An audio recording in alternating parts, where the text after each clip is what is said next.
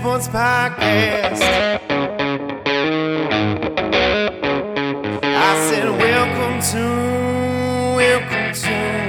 the Dirty Sports Podcast with Andy Ruther and Joe Prano. Welcome to the Dirty Sports Podcast.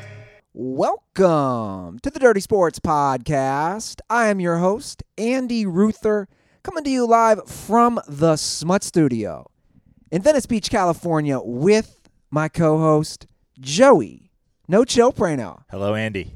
Good afternoon. I had to look. Sure. Yeah. As I've said many times, this is definitely still quarantine morning. 1 o'clock, 1:30, what time is it? 1:45? We got another 45 minutes till noon quarantine. I like your 3-hour rule. Yeah, 2.5, 3 hours, 4 hours, Most days, honestly, I will go to I'll have that, I feel like it's midday feeling, like I'm 6 hours into my day, you know what I mean?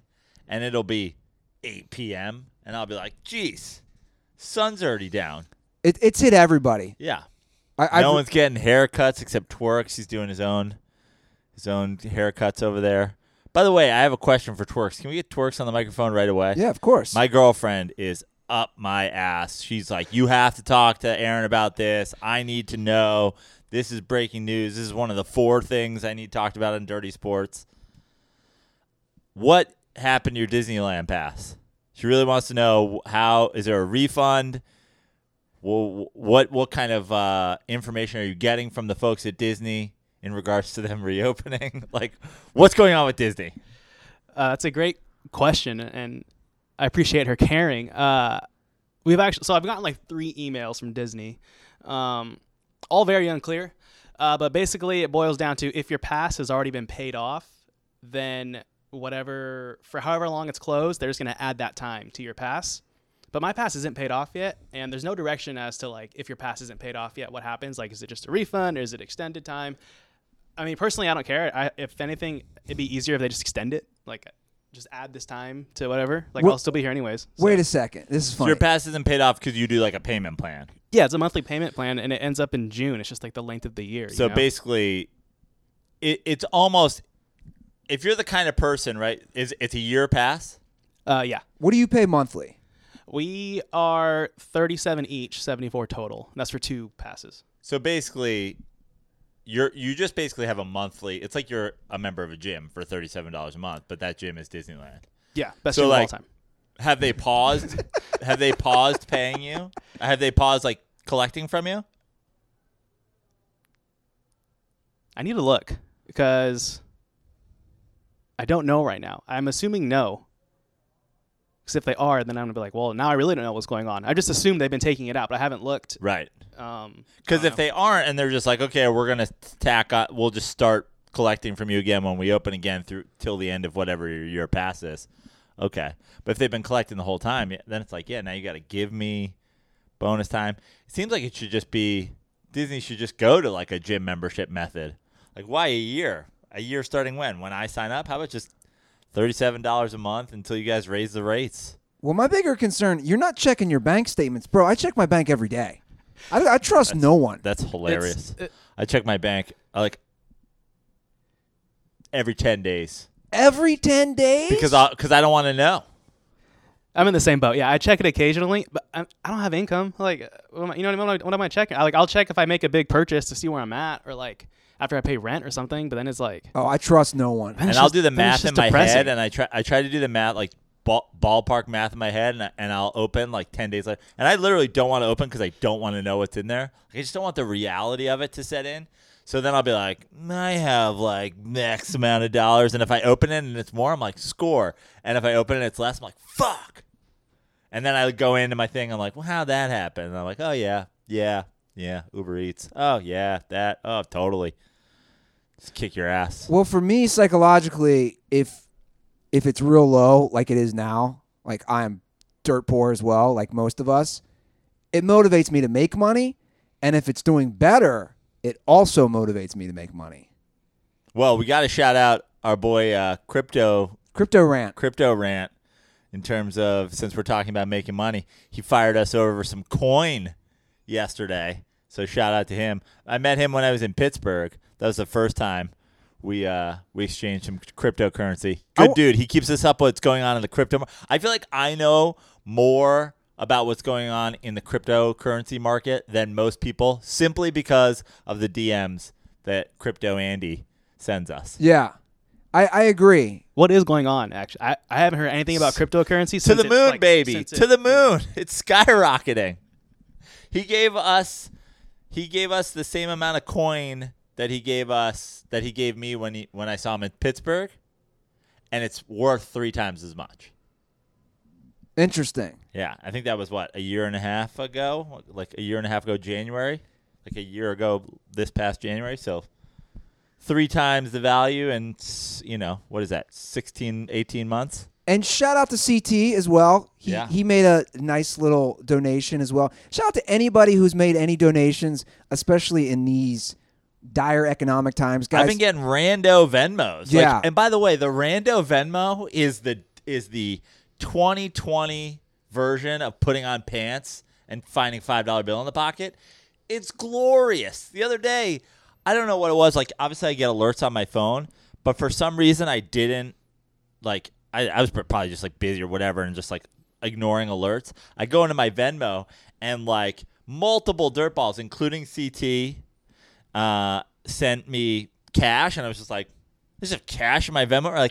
And I have a Venmo card. I literally grabbed my cane and started hobbling down, got myself some Miller Lights. I was like, "Free money." Yeah.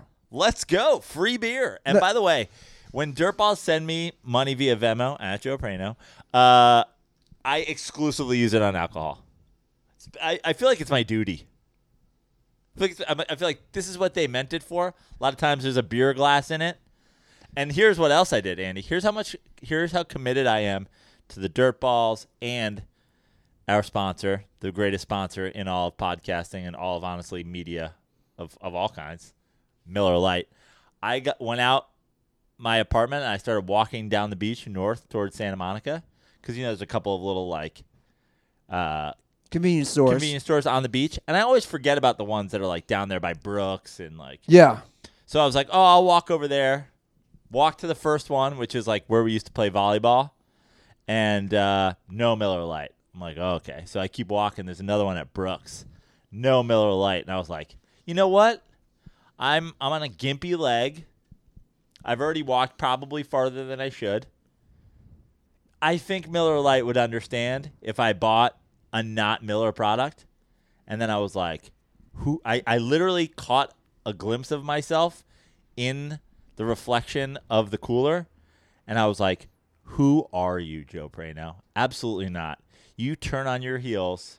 You double down on the pain in your knee right now. You go south all the way past your apartment, all the way down to Venice Boulevard. You hobble into that store. You take that fresh Venmo money that the Dirtball sent you, and you buy the greatest Pilsner ever brewed, the original light beer, Miller Lite. And that's what I did, Andy Ruther. I doubled my walk, quadrupled my walk, if you think about it, and I went and I got the best and the original light beer, Miller Lite. And I went home and I drank it all very quickly, because now I'm parched from walking. So and then the process restarts. So shout out to all the Dirtballs, and shout out to all the brewers of Miller Lite. That's a great plug before the plug. Yeah.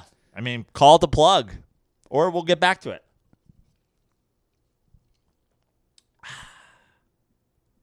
How many coffees you had today? I guess 1 and a quarter so far. The coaster's there for a reason, right, fam? I know, but then it's got to be this close to the edge, because I pushed the refrigerator over because I was bumping my elbow on it. You hate coasters, I've noticed. That's not true. Yeah, you just hate them at my place. It's very difficult over here. I use that coaster every night. You know what my move is now? You guys are going to laugh at this. Also, what is what is this, an antique table? Is this reclaimed wood that your grandfather cut down after he stormed Iwo Jima? It's a Miller Lite mini fridge. I think he can deal with a couple of watermarks on the top. We're gonna cover it in stickers and spray paint it, and it's a mini fridge. or an IKEA stool, which I'm pretty sure you could take a blowtorch to Target. without a Target stool. You could probably honestly spray paint that and it wouldn't mark it. What are we using these coasters for? You've got your Kama Sutra coasters. My brother got that in Turkey. I mean, what are we protecting here? Is there anything in this apartment that wasn't built in the last 5 years? Like, not exactly rocking antiques around here. Doesn't mean you can't use coasters. I'm a coaster guy. I like to use coasters. I use that coaster on top of the Miller Lite fridge every night. This is my move now. I pour like a half a glass of kombucha. It's like my alcohol, which would normally be someone's, drink of whiskey or scotch, and that size. Just 3 fingers of kombucha? Yeah, it's like a tumbler, right? Yeah. And I pour that, and I put it, Aaron's looking at me very confused.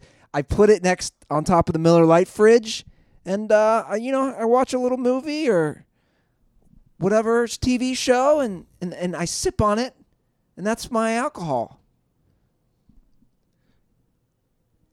What? Hold on. I've got my children over here. I just don't understand the half a glass limit.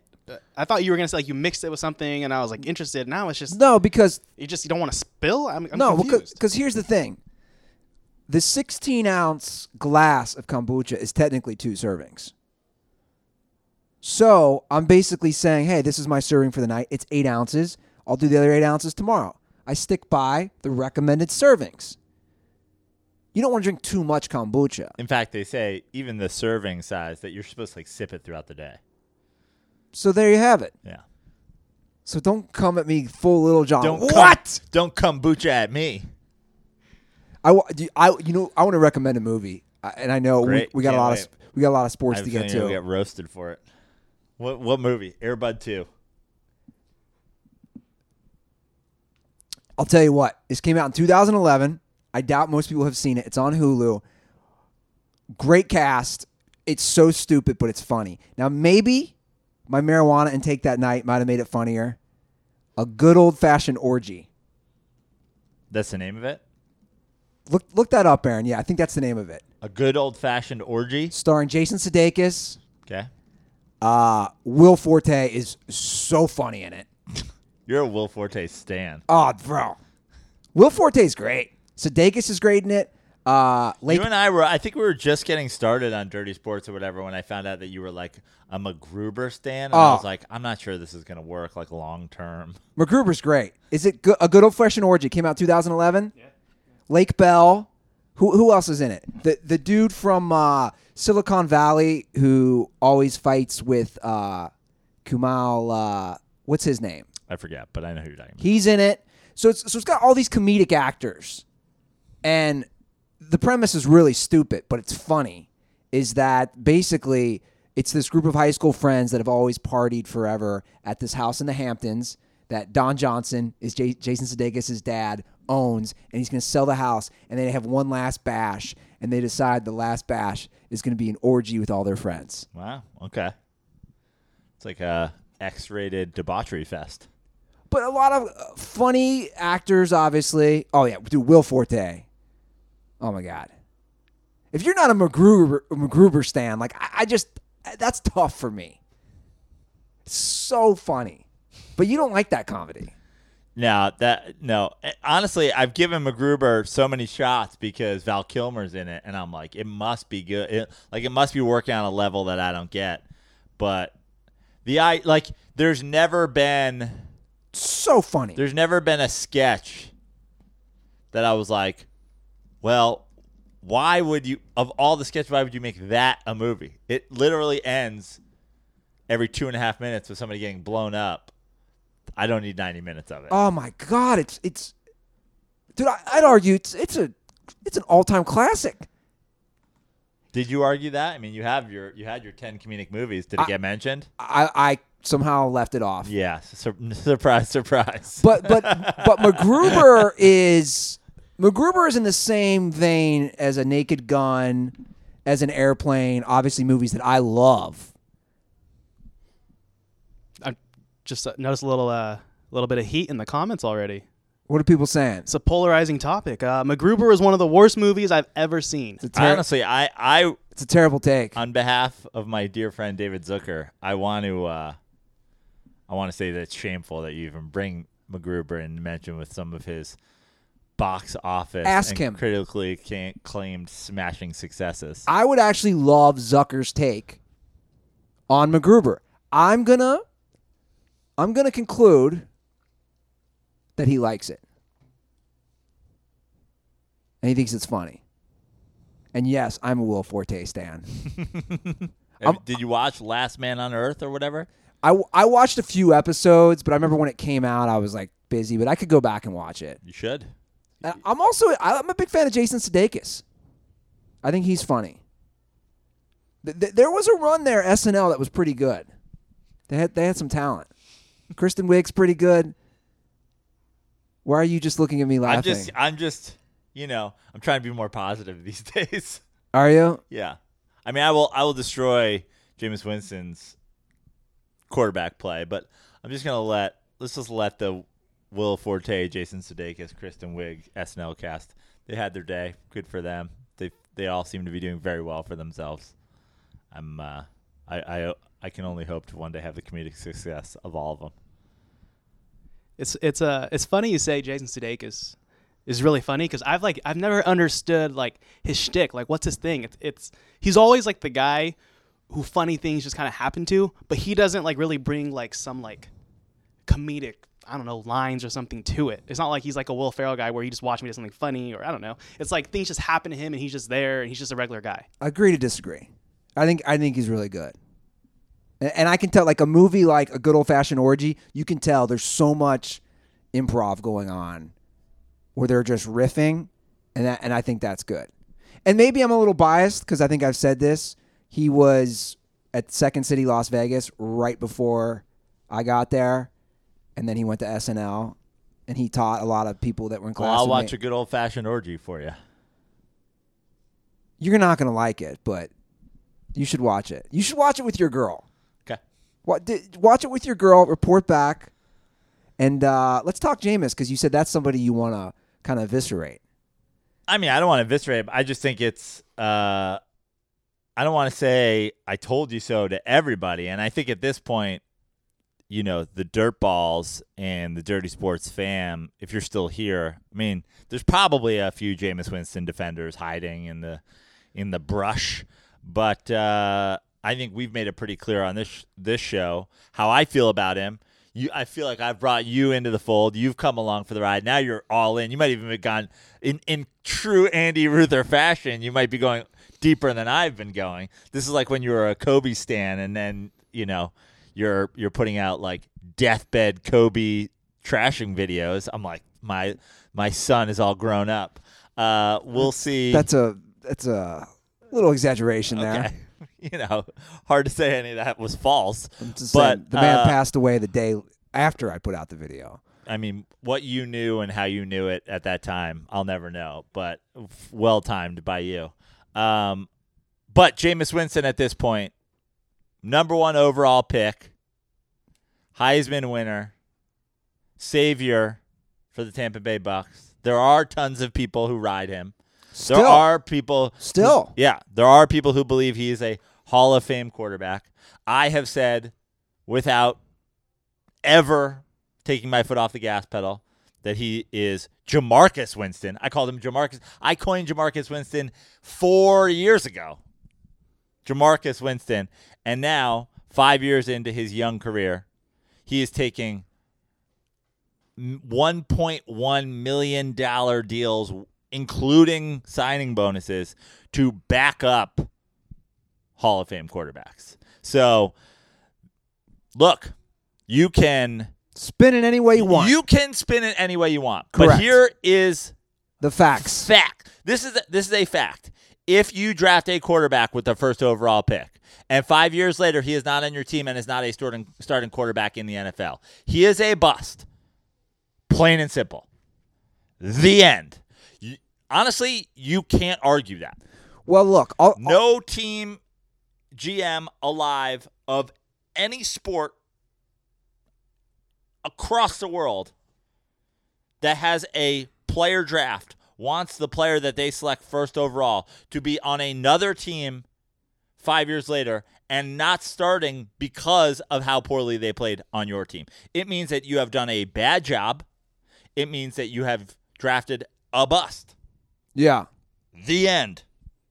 Now, look, could he turn around his career? Sure. I think I think a lot of these things are fluid. You never know what can happen with a player. Right circumstance, right situation. We saw it this year with Ryan Tannehill in Tennessee. But I do agree with Joe's take. If you are the number 1 overall pick, and by year 6 in the league, you are a backup, it's really difficult to say that you're not a bust. And you could argue the same for Marcus Mariota, who was taken number 2 in that draft, currently a backup to Carr in Oakland. But here's the crazy thing. Mariota's going to make $8 million. Jameis Winston's deal is $952,000 with a $148,000 signing bonus and a possibility to make $3.4 million in incentives. Again, because there was 2 teams that were interested in him, basically, if you believe even the few reports that are out there, the Saints and the Steelers, both of them had pretty much this amount of money to offer him. And this is what they offered him, and he took it. The idea that the Redskins wanted to give him $15 million is ludicrous. The idea that that he's going to start for the Broncos, and then he turned down $30 million from them before, because he thought he was staying with the Bucs, or he was going to be a Raider. Like anything, all that is complete and utter horseshit. He's a backup. The only teams willing to pay him to be a backup are the Steelers and the Saints. Yeah. They both had, and he didn't turn down $5 million from the Steelers to get $1.1 million from the Saints. The Steelers had, I think, I said on last episode, I read it, $35,000 or $85,000 more dollars, and that's not even it's not even a mentionable amount of money when you're talking about a team's salary cap. They had $0.1 more million. He turned down $1.15 million then to quarterback for the Steelers, and we don't even know if that's true. And this whole notion, like you said, you can spin it any way you want. Oh, he wanted to learn from a Hall of Famer like Drew Brees and a possible Ben Roethlisberger, Hall of Famer. Yeah, and a possible Hall of Fame coach like Sean Payton. Dude, you can spin it any way. If Sean Payton's a Hall of Fame coach, Mike Tomlin's a Hall of Fame coach. You can spin it any way you want, but this is how I view it. There are 32 teams in the NFL. There are 32 general managers. All 32 teams said he is not currently a starter in the NFL. All 32 teams, all 32 GMs. You can spin it any way you want. I mean, Nick Foles got taken by the Bears. Marcus Mariota got taken by the Redskins. There are other guys out there who the Raiders. The Raiders. There are other guys out there who are given more money to go and fill in for teams, and it happened months ago, at least weeks ago at this point. No one wanted him, and the teams that did want him had $1 million to offer him, and he took it. Yeah, and who knows? Maybe there's something we don't know about that Breeze is only. I think Breeze has 2 good years in him. Maybe there's a thing where he only has 1 year. And this is a succession plan for Jameis, a deal that he has set up with Peyton. That could be the case. We can go, like, we already went down the path talking about this last episode, is what Peyton's plan is and what's whatever. They're openly saying Taysom Hill is a future starter in the NFL. So, honestly, I think what's happening here is Jameis is brought in for $1 million, which is 20% of what they were paying Bridgewater to do this job last year. In case Breeze goes down, they have a Band-Aid for a couple games. He throws the ball well downfield. He's going to throw a lot of picks, but they're hoping in a Band-Aid situation, we get Jameis in there, he chucks it around, maybe we steal a win or two. Sure. And we don't go 0 for while Breeze is hurt. That's your hope. And then next year, when he shows flashes of brilliance in 2 football games and some team whose quarterback goes down or has a disaster stupidly wants to take a chance on Jameis, they get a compensatory draft pick, and they basically bought one for $1.1 million this year. And it's not Sean Payton's money. It's not the GM's money. If they have $1 million to play with, there's not a ton of people that you can get for $1 million for 1 year. You can get insurance for your quarterback. They did it. It's honestly like it's not a terrible deal at all for the Saints. Oh yeah, I think it's a great move by the Saints. It's the idea that he's being brought in to be groomed by Drew Brees to be the future quarterback of the Saints is ludicrous and not the plan. Maybe.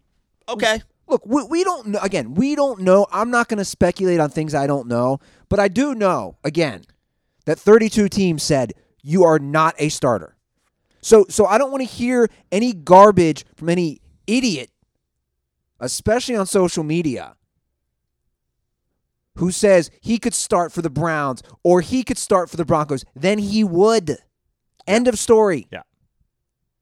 John Elway wants to win games. It's like, stop just saying this notion. But I want to keep talking quarterbacks. Okay. Andy Dalton released today by the Cincinnati Bengals. Yep. Not a surprise. Not a surprise. They don't want to pay him. They don't want to pay him. And what was he going to get this year? $17 million or something like that? I believe so. A nice little cap relief for them. If you go to Schefter's tweet about Dalton, the first 200 responses are Bill Belichick gifs. Of him with binoculars, him stomping out of the tunnel, the whole thing. Not happening, from what I hear. Okay. What do you think happens to Andy Dalton? Well, I shouldn't say from what I hear. It's not like I have inside sources. From what I've read, the Patriots have shown no interest. I've heard some possible interest from Jacksonville, from, again, just the insiders that I follow and different reports. I don't know. I got to say, Andy Dalton to the Patriots does kind of make sense. I know that you're saying there's no interest, and I've certainly heard nothing about that other than the gifts. But it does make sense, although, I mean, the idea that Bill Belichick takes this sort of COVID uncertainty, and does that lead to him having more time to teach a guy that's already been on his roster his offense? Does it mean that other teams don't have as much time to teach their new quarterbacks their offenses, like a Tua or whatever? Like, I could also see this being a factor in Bill Belichick going like, I'm fine, and with this uncertainty, like, give me a chance to do it. But Andy Dalton, what could he can't possibly be commanding a ton of money either. Andy Dalton, and we've discussed this article that The Ringer wrote a few months ago. He's kind of an enigma, and he's interesting. Obviously, I've been very critical, and in the past, I had a lot of frustration as a former Cincinnati Bengals fan about him, kind of like how you would maybe just unleash about Carmelo as a Knicks fan. Well, I don't think anybody thinks Andy Dalton's a bad person. And that's the thing. I'm just going to go on record, say I've matured a little. I probably said some things I should not have said. Whereas I have not matured, and I do think Carmelo Anthony's a bad person, and I think if there is an afterlife, he'll pay for it in the afterlife. Well, I think Andy Dalton is a good person. I'm just going to say it on record. I know he's done a lot of good charitable work in Cincinnati and for Texas. So, look, I think he's a good person. He's done some charitable things for Texas, for sure. And didn't he have a playoff loss for you? 2 to the Texans. Yeah, there you go. That was his charity work. So, look, at the end of the day, I think he did he's some stuff in Buffalo. He had a big charity, right? People were donating in Buffalo in his name. Yeah. So I've probably been overly critical on him as a person. But as a quarterback, he's interesting because, again, this is the stat that everybody's showing today. Did you see this stat? No, but I'm seeing it on your computer right now. And it's interesting because It's a real stat, but it also shows how loaded the Bengals were as a team. Since 2011, only 6 QBs have achieved the following marks: 30,000 yards, 200 touchdown passes, and 70 wins. Obviously, the last one is a team stat. Drew Brees, Tom Brady, Ben Roethlisberger, Aaron Rodgers, Matt Ryan, and Andy Dalton. Now, of those 6 guys, I would argue right now to this day, they're all Hall of Famers but Andy Dalton. Okay. I think even Matt Ryan's trending that way. I know a lot of people want to... stats like this are always like, the internet loves stats like this, and what they do is they go, since 2011. Why 2011? That's when he entered the league. Right.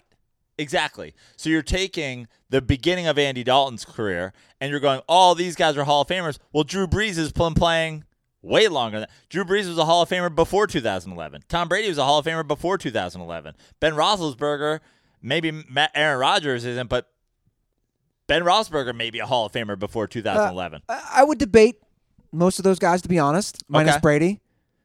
Because Brees and Roethlisberger have really, and obviously Rodgers, they all put up a lot of numbers since 2011. Saying their career was on pace. It's not like they suddenly came up in those times. Their career was on Hall of Fame pace before that even happened. So, of course, they're doing it. But, I'm not an Andy Dalton hater or an Andy Dalton stan. So I just think, keep things like this in context. And since January of 2014, CJ McCollum's hit the most 3-pointers in the league. Okay. But look, that's my point. That's why I'm bringing up the stat. That's why I'm saying he's an enigma because of this. Your boy Russell Wilson's not in there, right? Because what? He started in 2012? Yeah. Well, he's 250 yards away. I saw somebody tweeted from being on that list. Not that I care. My point is. But hold on. Let me just say this. My point is that's a guy who's also brought into a winning situation. So why isn't he on the list? Because the fucking list starts a year earlier. Andy Dalton, again, if you read, The Ringer did a great article saying he can play very well, and he has, when he has a great cast. When he does not have a great cast, like last year, the Bengals start out 0-8. But also, there are caveats with this number and with this list. I would love to see these 6 quarterbacks, Brees, Brady, Roethlisberger, Rodgers, Ryan, and Dalton. I'd love to see their breakdown in playoff games versus Dalton and also primetime games. When it counts the most, when the lights are on, Monday Night Football, Sunday Night Football, the playoffs, Andy Dalton has absolutely wilted, and that is a fact. I saw it live in person. It's embedded into my memory is when I decided I was done with the Bengals, 2014 January against the Chargers at Paul Brown Stadium in Cincinnati. Andy Dalton is a mess in the playoffs. And that can't be denied. Yeah. I mean, certainly the greatest players get better when the lights are brighter. That's just something that has, basically when people talk about especially quarterbacks or star basketball players or whatever, like sometimes, and I've certainly done it with people, you go down these argument paths with people on the internet, like me and Sean Merriman, for example, where it's just like you look at what guys do and then you just look at their numbers and you discredit.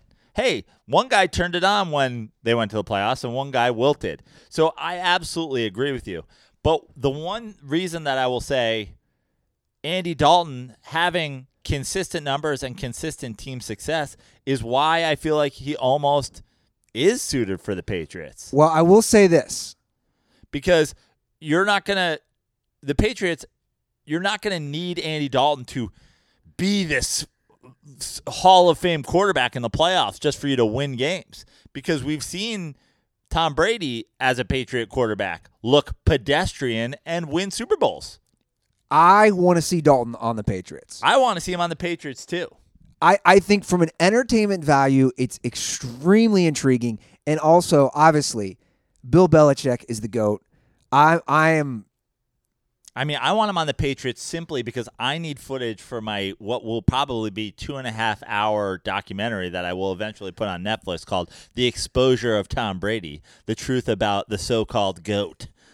I need Andy Dalton to show up and win 13 games with the Patriots this year and literally just light Tom Brady's career on fire. Well, look, it's not about that for me. It's partly, I guess I should say, there is intrigue. Like the open quarterback position at the Patriots right now is so intriguing. Does he do it with a guy who's never played a snap in the NFL before and win? Like, I would have a hard on if Bill Belichick was just like, we're bringing Peyton Manning back and he's throwing lefty, and I'm like, yeah, you are. Yes, this is awesome. Okay, let me ask you this then. I don't even know. All right, we went over it with Laz. I think it was 8. Do the Patriots win 10 games this year? I think they do. I do too. Like, that's how much faith I have in Belichick as a coach, and also that their division is complete dog shit. I mean, the Bills are good. Yeah. The Jets will probably be better. They can't be really they can't stack that much talent and be worse, although I think Gase is a total boob, so yeah, they could be. The Dolphins, I think the Dolphins will be better. I think the Patriots will come back down to earth simply because they don't have a guy who's been running their system for 20 years. But the idea that a guy like Andy Dalton or Stidham or left-handed Peyton Manning or anybody that can conceptualize what Bill Belichick does as a coach can't come in there and win 11 games and go to the playoffs. Well, Matt Castle already did that. So minus the playoffs. Right. But I'm saying he won 11 games. Like, if you go into the Patriots and you win 11 games this year, whether or not you make that's sort of on how good the rest of the league is, you know? I mean, if Andy Dalton went to the Patriots and made a Super Bowl, we're talking a guy who's 0-5 in the playoffs. It would take a huge blow to Tom Brady's legacy. I mean, it would Paul Bunyan. I'm not even talking about roots. I'm not even talking about winning. I'm saying just making the Super Bowl. Yeah, just making an AFC Championship game. Honestly, that's why I kind of want. But also, I'm like, is Bill Belichick just doing this with like a guy who's never played before? Like, is he that confident too? Jarrett Stidham. Yeah. Let's see. But to me, it just seems like a no-brainer for the cost and for the veteran. Like, why couldn't he back up there? I mean, who's backing up Stidham? Brian Hoyer. Yeah, that was reckless. I don't like that. Bill Belichick's Brian Hoyer boner is honestly unmatched. I've never heard of anything like this. How did him and Bill O'Brien just trade him back and forth? And what kind of sick pictures of Bill O'Brien and Bill Belichick does Hoyer have from the quarterback room in New England 15 years ago? Were they just going to town on like a 12-year-old ball boy? Like, what kind of why is Brian Hoyer in the league? Yeah, I know. It's crazy. I'm seeing. Does Brian Hoyer make more? He doesn't make more than Jameis Winston, does he? No, he's not on this list. Jameis makes less than these backups.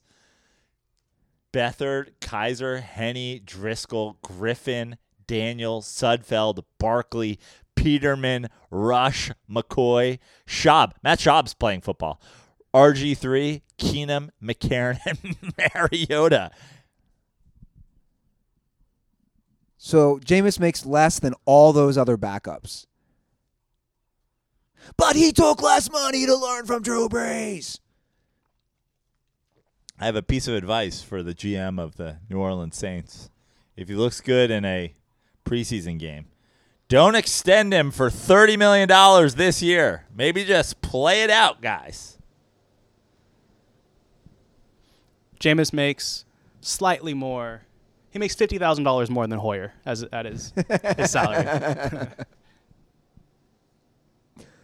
Has there ever been so much intrigue in the whole backup situation? I mean, we're talking Jameis. Colin Kaepernick. Yeah, true. Did we just lose video, Andy? Oh, man. Yeah, I don't know what happened. You mind closing that window?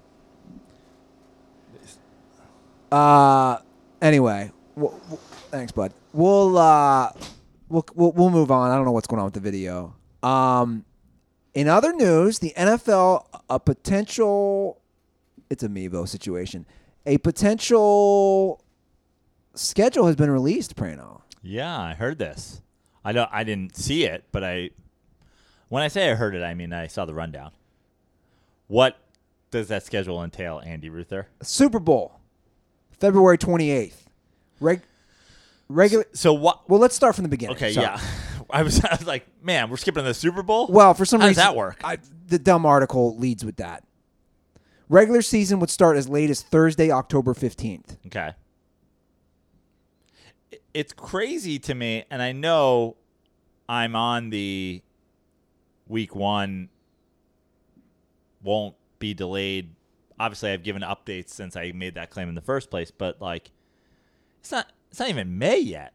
Why are we pushing back week one right now? And by the way, I'm totally fine if they're saying this is a potential backup schedule. This is what could happen if this continues till X time. But like, does the NFL really need to push back dates right now? Like, I mean, minicamp don't even open till like the involuntary thing. Just cancel involuntary minicamp or whatever. Well, this Training is camp's not supposed to start till August. This is what this says. It says the schedule if needed. Right. To me, it's just like it's insane to think, and I've seen this kind of across the board when it comes to the ongoing coronavirus crisis. These this is potentially how things will get scheduled, and like to me, it's crazy that they can say right now we could use 6 extra weeks to get it going. When like, if that's what you're saying, like we can plan out that we'll need 6 extra weeks to get it going. How can you not just say we can get it started on time in a crisis situation? Like we're so far from that. Yeah. Well, look, this is where we're at. I feel like these are just like clickbait. It's not even clickbait as much as it's like interest bait. Like, don't forget about the NFL. If we got to start late, we will. It's like, if what happens? So under this possible delayed schedule, the Super Bowl would be February 28th. The NFL would still want to try to maintain it in February. Obviously, that would be the last day. There'd be no bye weeks. I'm sure the players love that. And no Pro Bowl. And no bye week between this championship game and the Super Bowl, or that would still be 2 weeks later? It says, in one version, the start of the season would be delayed by 5 weeks with relatively few adjustments. And, yeah, there typically would not be a bye week if this happened between the championship games and the Super Bowl. Okay. I guess we'll see in, what is that, 4 months, how they're doing. I mean, look, I agree. This is such a fluid situation, and this is moving. I mean, baseball's not going to play. Baseball's going to play in Arizona. Baseball's going to play in Florida and Arizona. Baseball's going to play with realigned leagues in their home stadiums without whatever. NASCAR's canceled. NASCAR's racing without whatever. Golf courses are closed. Golf courses are open. PGA's starting. PGA's not. Like, to me, it's like, God, the NFL draft just happened last week. We have to have a press release about the fantasy idea of the delayed season starting. Guys, just tell me when you schedule something. But that wasn't a release. That was something leaked. The NFL has not released anything. Right. This was something leaked from the Sports Business Journal. This wasn't even a major publication. Sports Business Journal is a fairly major publication. Okay, but my point is, this wasn't a release. Right. This was people like, hey, we have this insider info. let's run with this. So, look, I agree with you. And I'm sick of, I don't know, but I'm also, it's a fluid situation, but something that's really bothered me is how politicians have handled it with this, because it falls in the same, realm of, we're just going to kind of toss out generic things. Yeah. I've kind of gone full Green Day on this. I'm just wake me up when Corona ends, okay. Yeah. A lot of talk. Just let me know when I can go outside again. Let me know when the bars are open. Let me know when the beaches are open. I mean, honestly, at this point, I'll probably be mostly recovered by the time beaches are open. Let me know when I can shred it, bro. Let me know when I can get out there and spray again. Pitted. Wake me up when Corona ends, Andy. And that's why I'm going home, to be honest. Good. You have yourself a fantastic time there. They're saying that California you'll be able to get tested. That doesn't really help you to get tested on this side. Well, you can. Anybody can get tested. Right. But I'm saying for you to go home, you got to get tested when you get home, I guess. But considering, I have a feeling your plane's again going to be pretty crowded. Streets way more crowded. It's been more traffic than I've seen in a long time. Okay, so I'm flying through Dallas, so I'm leaving next Friday.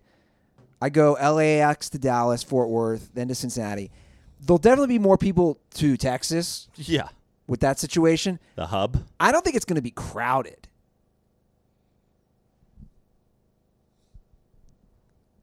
I bet you're 70% full. You think the flight's 70% full? Yeah, from LA to Dallas. Yeah. So let's just round it up to a 300-seat flight. You think 210 people will be on there? Yeah. I think it's going to be around half. I just want to get the fuck home, man. Do it. I'm just. I honestly, I can't believe with the kind of mileage situation you got going on that hatchback Corolla, I can't believe you didn't just put your driving gloves on, get those little Andys on, and just Aaron, look that up. Corolla it to Cincinnati. Can you look up Venice to Cincinnati? I mean, I've done the drive. How many miles and the distance? I mean, it would take 3 days. And the distance. The miles and the distance, Aaron. Miles and the hours, I mean. 2 days of driving. You can't sleep anyway. Take a couple Adderall. I'm going to say 30 hours. 2,100 miles. Give it a minute here. Google Maps is saying they can't calculate driving directions from Venice to Ohio. What? Oh, I know why. It's because it's Venice. doing Venice, Italy. That's why. I mean, Silly Google. I was about to say. I think I know why. Yeah. I mean, you've done the drive before, Andy. That's what I'm saying. I've done it multiple times. Okay, so Let's see how close I am. I'm going to say 30 hours, 28 hours. 2,065 miles.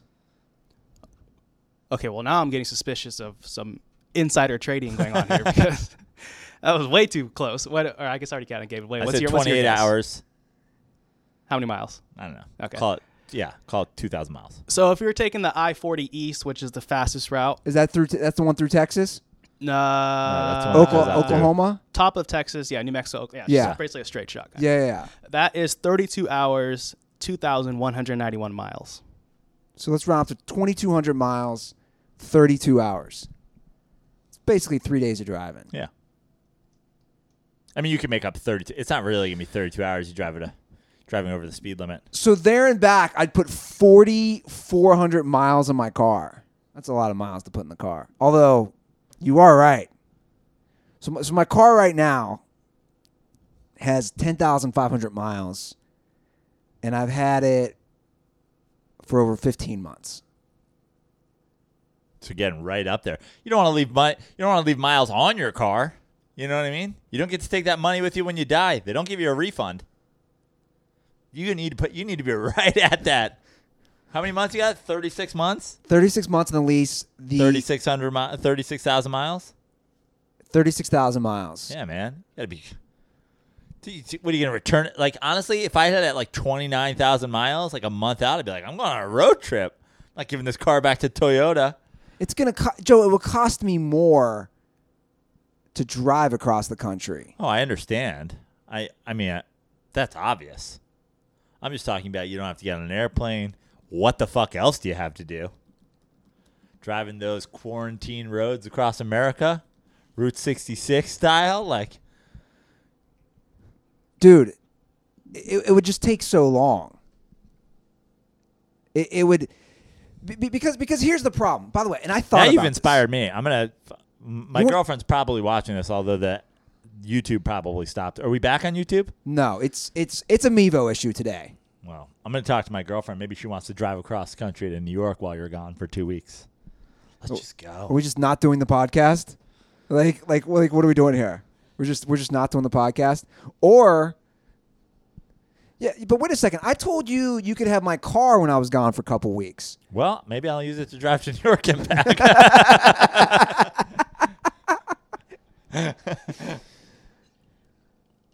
You're going to be like, you put 6,000 miles on my car while I was gone? Well, we did stop and see you in Cincinnati that one day.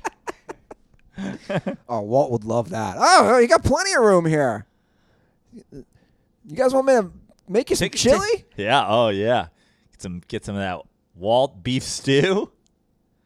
Get down in Joe's Nook down there in the basement. I'll be straight up Do with you sleep in the basement when you're there? Or you sleep? Is there a room? I actually have not explored the room upstairs situation, but I think you stayed upstairs when we were there. Yeah. So the basement bedroom, I sometimes do, but I've learned I sleep better in my old room, which has been redone too. So like, I couldn't. I always sleep so good in basements. Yeah, and the basement's cool, but I don't know. Like, I found when I was home last time, I slept better in my old room. That's one thing that sucks about California is the lack of basements. Yeah, just generally, basements such a good vibe. Can I? Some by the way, subterranean vibe. Maybe get some of that Rembrandt lighting when you have some of those basements where just like the upper part of the wall has a window on it. Can I share? Glorious. Speaking little man cave action.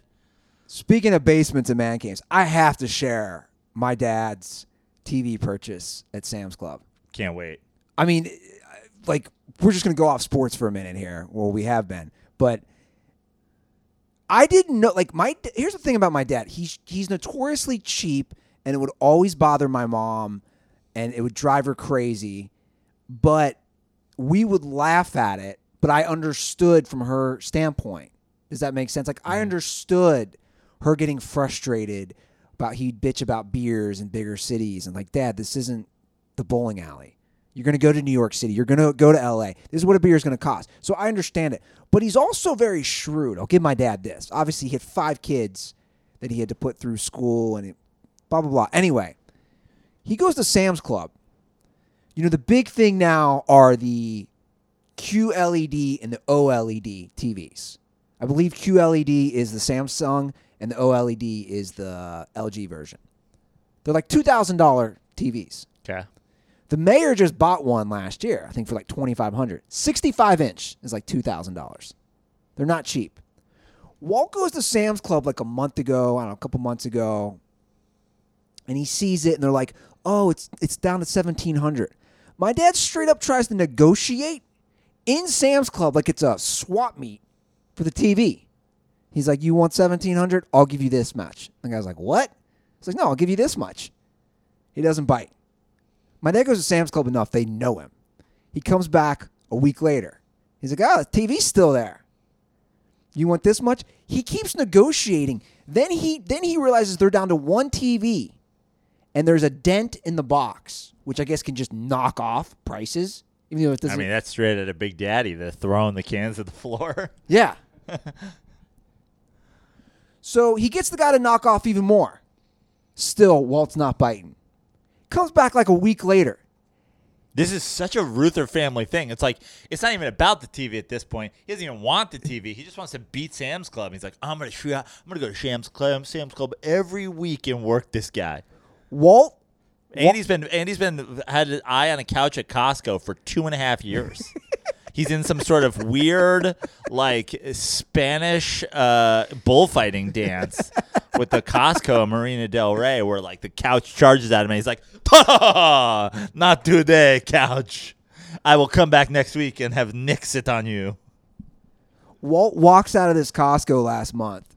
Again, this thing was initially, I think, $1,800. He gets them straight up to there on the spot. Negotiated down to $750. $750. What he should do is keep it in the box, turn around and sell it on eBay. So I told the mayor, I said, "You know your TV that you spent $2,500 on?" I go, "You're not going to believe." And the mayor got his maybe like 14 months ago. I go, "You're not going to believe what my dad spent on the exact same 65-inch TV." Like, he could not believe that Walt got it for $750. But here's the best part. My dad does not watch movies. Well, the best part is the best part is that it's definitely still in the box, and your dad pours himself 3 fingers of scotch, sits down on his couch, puts his scotch on a coaster, and just stares at the box, knowing he fucked Sam's Club. He's like, "That's all it was about. I didn't even want it." Well, Walt's not a hard liquor guy, but Walt doesn't drink hard liquor? no, he's not a big hard liquor guy. It's amazing. He's a beer guy. He's a Miller Lite guy. It's I mean, honestly, props to Walt for just surviving just Cincinnati forever. I'm just on some beers. Yeah, he's a big beer guy. But the best part is there's no sports, which is what my dad loves to watch. Just in the background, basically. Yeah, he doesn't watch movies. He doesn't watch movies, and there's no sports. So I'm thinking. Now, where is this TV in your house now? In your living room? It's in the basement. Okay. It's even better. Which has been, the basement had been redone in the last couple years. So my dad's setting up a man cave with nothing to watch on this big-ass TV. It's the most Walt thing ever. So when I go home, I'm flying home next Friday. I'm going to be like, "Dad, we're using my Netflix. We got to use this TV." It's what? What flicks? Internet movies? I think I read about this in the Wall Street Journal, although I don't remember because I mailed you the article.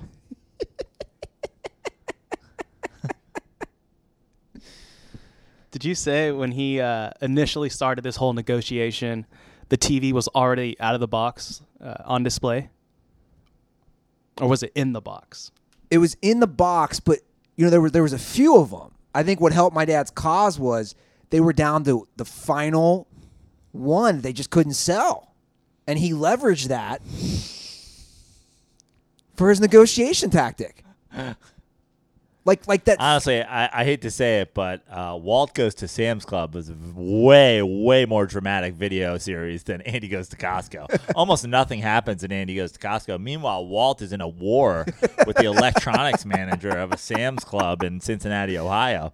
Can we send Nick down there to do some work? I agree. Because Sam's We're going back today. Last time I was in there, it was $1,200. I'm not budging, though. We're going to see if we can get him down to $9 today. Is the goal to buy it at $9? No, the goal is to buy it at $750. But if we can get him down to $9 today, next week when we come back, we can take him the final way. We can push him over the edge. I agree. We need a new series. Walt Goes to Sam's Club. Also, what is he getting for himself at this point? I mean, Walt's basically the GM of the Saints. He's just like, I'm just going to wait, and I'm going to wait, and I'm going to sign Jameis Winston for $750. Yeah. Sold to Walt Ruther.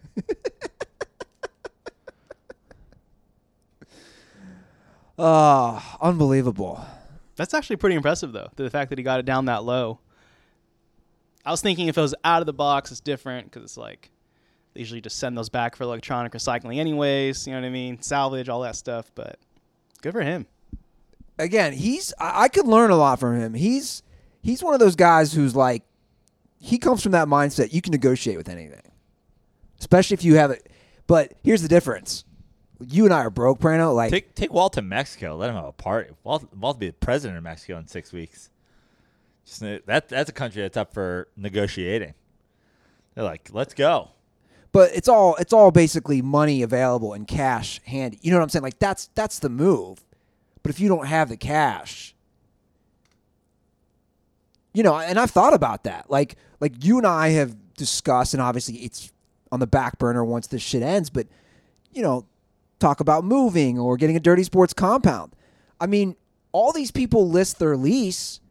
How many apartments or houses or whatever you want to rent, if you just say, hey, dude, you want this price? What if I gave you the first 3 months straight up cash right now? Yeah. No, of course. That's always going to work. And anything, basically at this point, you go in. I mean, that's why it's impressive that Walt did it at a Sam's Club, because it's like a corporate situation. There's not usually a whole lot of wiggle room there. But, like, anytime, this is like a not even really a life hack, but for the kids out there, I mean, I know we have a lot of dirtballs who don't know their zip code, so I guess some things that are obvious we should still share. But, like, if you ever go to your mechanic and, he gives you an estimate, always be like, what if I pay you cash? Thinking, oh, well, if you pay me cash, that's a whole different story. You know what I mean? Like, cash is king, especially people who don't want to pay taxes. So if you got cash, always make that offer. You get cash up front. I mean, even apartments, looking for apartments in LA, I've always been like my first move, well, what if it was $150 less? They're usually like, yeah, we could probably do that. We could probably figure something out. Yeah. The amount of times I've paid for what the apartment was listed. Well, in the words of Randy Moss, straight cash homie. Mm-hmm. A classic line. Let's talk a little Major League Baseball. Let's do it. Wait. Sorry. Since we're throwing out negotiation tactics, okay, got to throw something out for all the dirtballs out there. If you're negotiating, you always anchor first. Anchoring. What do you mean? What's that mean? Anchoring is throwing out the first number, whether it's higher or lower, whatever you want it to be, but you got to set the tone first. If they anchor first, you're already at a disadvantage, because they're taking the lead, controlling how it's going. You anchor first, and then you play the dance, go back and forth to where you want. So you're going to get a car. Is this like a known theory, or is this your interesting? Is it Aaron's theory of negotiating? No, it's a known theory. Like, okay. we're because I always do that, and the problem is, like, my gut reaction is always, my instinct is always to do that. Like, okay, I want to start here, but like the other day, for example, I was negotiating for a bike. I threw it out, and the guy like jumped at my initial offer. I was like, shit, did I go too high in my initial offer? I mean, I like that price, but now I'm like, he jumped at it so quick, I'm wondering if I could have gone even lower. It means he did, but it's also dumb on his part. Right. Because, yeah, you never want to jump at the first offer. But, yeah, that's what I say when you anchor. You always want to go with like what's like your best, whatever your like ideal situation is. Anchor with that, and then work from there, and then you usually end up somewhere else. Like I like it. I do like that mindset. I think, again, a positive silver lining through this awful pandemic. I think negotiations are going to be on the table for a lot of stuff now. Like, we as the consumer, I already feel it, and maybe it's a false sense of confidence in the consumer. I think us as consumers have power. It's a good feeling, man. Well, yeah, we'll see. I mean, I've seen it go both ways. There's certainly some things that are going to be affected. I just read a story about how Airbnbs, like people who have made money on Airbnb, it's like crippling them. And it's like good, because you guys were driving up rental prices by owning houses that you really couldn't afford to own and whatever. And by the way, I'm not anti-Airbnb. Did you read that in the Wall Street Journal? I don't know. Did I? They did a big article on it. Okay. And then and I'm not anti-Airbnb. I'm all for that life. It's just the people who are driving it up are the people who, again, have multiple. Yeah. So rental prices are coming down, especially like where we live, Venice, beach towns in California. It's gonna help all that. But at the same time, I've seen, even in just simple things, restaurants, bars, whatever, like some people are trying to take advantage of this, where it's like, hey, yeah, we'll deliver, but now pizzas are $60, and you're like, oh, fuck, I guess I gotta. So I've seen it go both ways. I mean, we've been talking about this in general. You're like, oh, well, prices for baseball games and football games and parking are going to go down. I'm like, I think, again, opposite. I think they will. I think billionaire owners are going to be like, we lost 3 weeks of a season. We have to make up for that. And people are just going to go, well, okay, football. I guess my confidence in prices going down is not only that everyone's not going to have money, it's the fear factor. You can never underestimate the fear and that emotion. And I think that's going to be a real thing, Prano. How many people are going to want to sit in a packed stadium? Now, I don't have that fear because I refuse to live my life in fear like that. I think a lot of people will. Yeah, but my point is that the owners are going to know that you still exist, and they have to make up for the 1 out of 3 people that are in fear, and they've got to raise prices to make that balance happen. I hope you're wrong, and I hope I'm right, because I don't see that happening. Again, they don't have that leverage. That they just don't. I mean, just look at every single major.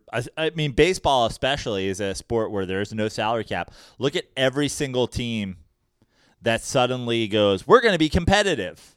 Like the Dodgers, you know, when they sold to the Magic Johnson group or whatever, and they've been very competitive since it happened. They're like, we're going to spend. We are going to spend, and we are going to spend to win. We're a big market. And it's like, now you go to Dodger Stadium, it's $60 to park and, $41 for a michelada. It's $30 to park, but yeah, I get your point. It's not cheap to go to a Dodgers game. Because they're like, hey, we're going to spend money. We're going to make more money. Yeah. The balance sheet has to look the same for them at the end. So if people aren't showing up, the people that are going to get fucked.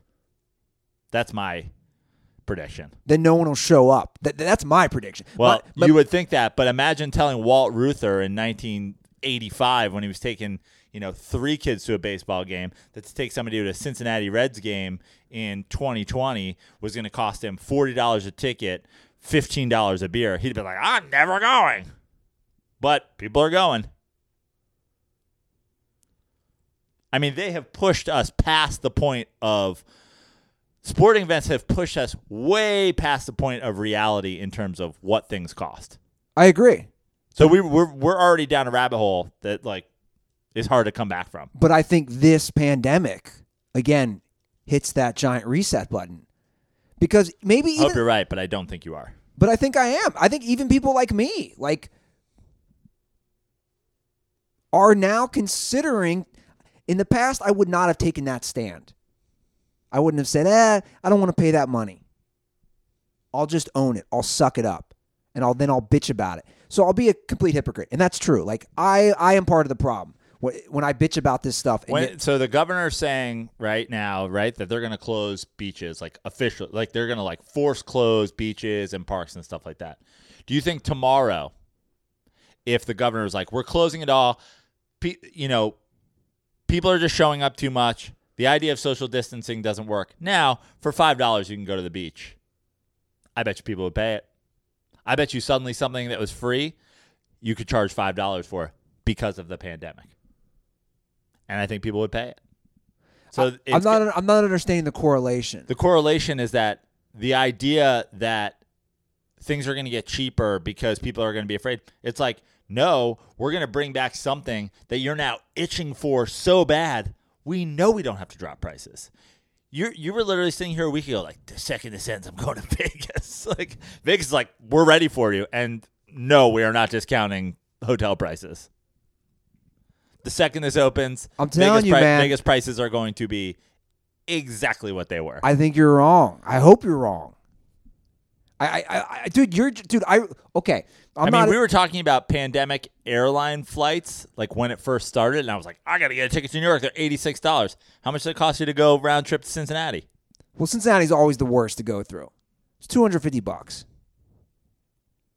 So not a super discount in these. Everybody's getting on an airplane covered in bacteria. It is. COVID times. I bought my ticket 2 weeks. I bought my ticket last week. I'm flying out next week. I bought my ticket 2 weeks in advance.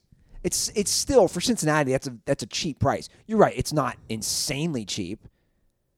But my point again about myself is if they reopen sports events to the fans, Joe, and all these leagues want to still give me the big middle finger, yeah, I might just give it right back. Screw you. I'll stay at home. I think more people will do that. I hope more people will. Because people, if they understand, we have power. We do. The mass has always had the power. We've just never used it, and we've always bitched. Again, so now suddenly you're having confidence in the mass of people. I don't and will never have that because I've just seen how people act and react. Let's start it, man. It starts right here in Dirty Sports. If these billionaire owners want to continue to overcharge and take advantage of us as sports fans, we don't go. Plain and simple. I mean that's what it is at the end of the day. Good luck with that. Let's start a revolution, people. I'll be the Bernie Sanders of the sports world. What are we doing supporting these people? Again, this is something I say all the time. The United States government system is literally set up. The first sole purpose of the way our government is built right now is to ensure that revolutions no longer happen. And you're talking about billionaire owners. The United States government just gave the Lakers how much money in small business loans? $3.4 million. They just handed the Los Angeles Lakers $3.4 million. Which they're returning. Doesn't mean they didn't apply for it and get it. Yeah, I agree. There's definitely major holes in the stimulus package. They're like, look, there was literally a guy on the phone, one of the Bus family on the phone with an accountant and was like, when we come back, we're going to have to lower prices to get people in. He's like, what are you, stupid? Just apply for a small business. The government's going to give you $5 million. And he's like, okay. And then the government did. Yeah, that was really, really disturbing to see that the Lakers got the loan. And I looked into it. So I guess any business that has 500 or less than 500 employees can apply for a small business loan. And the Lakers don't have 500 employees. And obviously they got it. They gave it back. But the fact that the Lakers even applied for it, not a good look. Not a good look, but kind of proves my point, which is these guys will find any way that they can to steal money. And the idea that you're going to benefit from this in some terms of 2-for-1 Lakers tickets. Lakers ain't dropping their ticket prices, guy. Lakers have been sold out when they were bad, when they were good, when they weren't doing shit. Lakers ain't dropping their ticket prices. I think the Lakers, are not the norm, though. I agree. It's the Lakers, the famous Lakers. But I again, maybe it's naive confidence. I think a lot of teams will. I think people are going to say, I'm not paying this much money for a beer to watch the Chargers when nobody, when they need a fan base. I think a lot of teams are going to maybe change. I don't know. But Major League Baseball is finally allowing teams to offer refunds for games. It took them this long. Major League Baseball is allowing teams? Yes. Okay. Because they were saying forever it's all up in the air. But finally this week, they've realized, and we've known this for a while, they're not going to play a 162-game season. Right. So start giving people their money back. The season was supposed to start, March 27th? Yeah. March 28th, whenever it was over a month ago. So now, after 2 fans filed a lawsuit out here in California, finally they can give refunds. So it's a start. Yeah. And I don't know, man. I know what you're saying, but what I'm saying is glad that it happened. Absolutely shouldn't be charged for games that you're not going to go to. 2 people's not a revolution.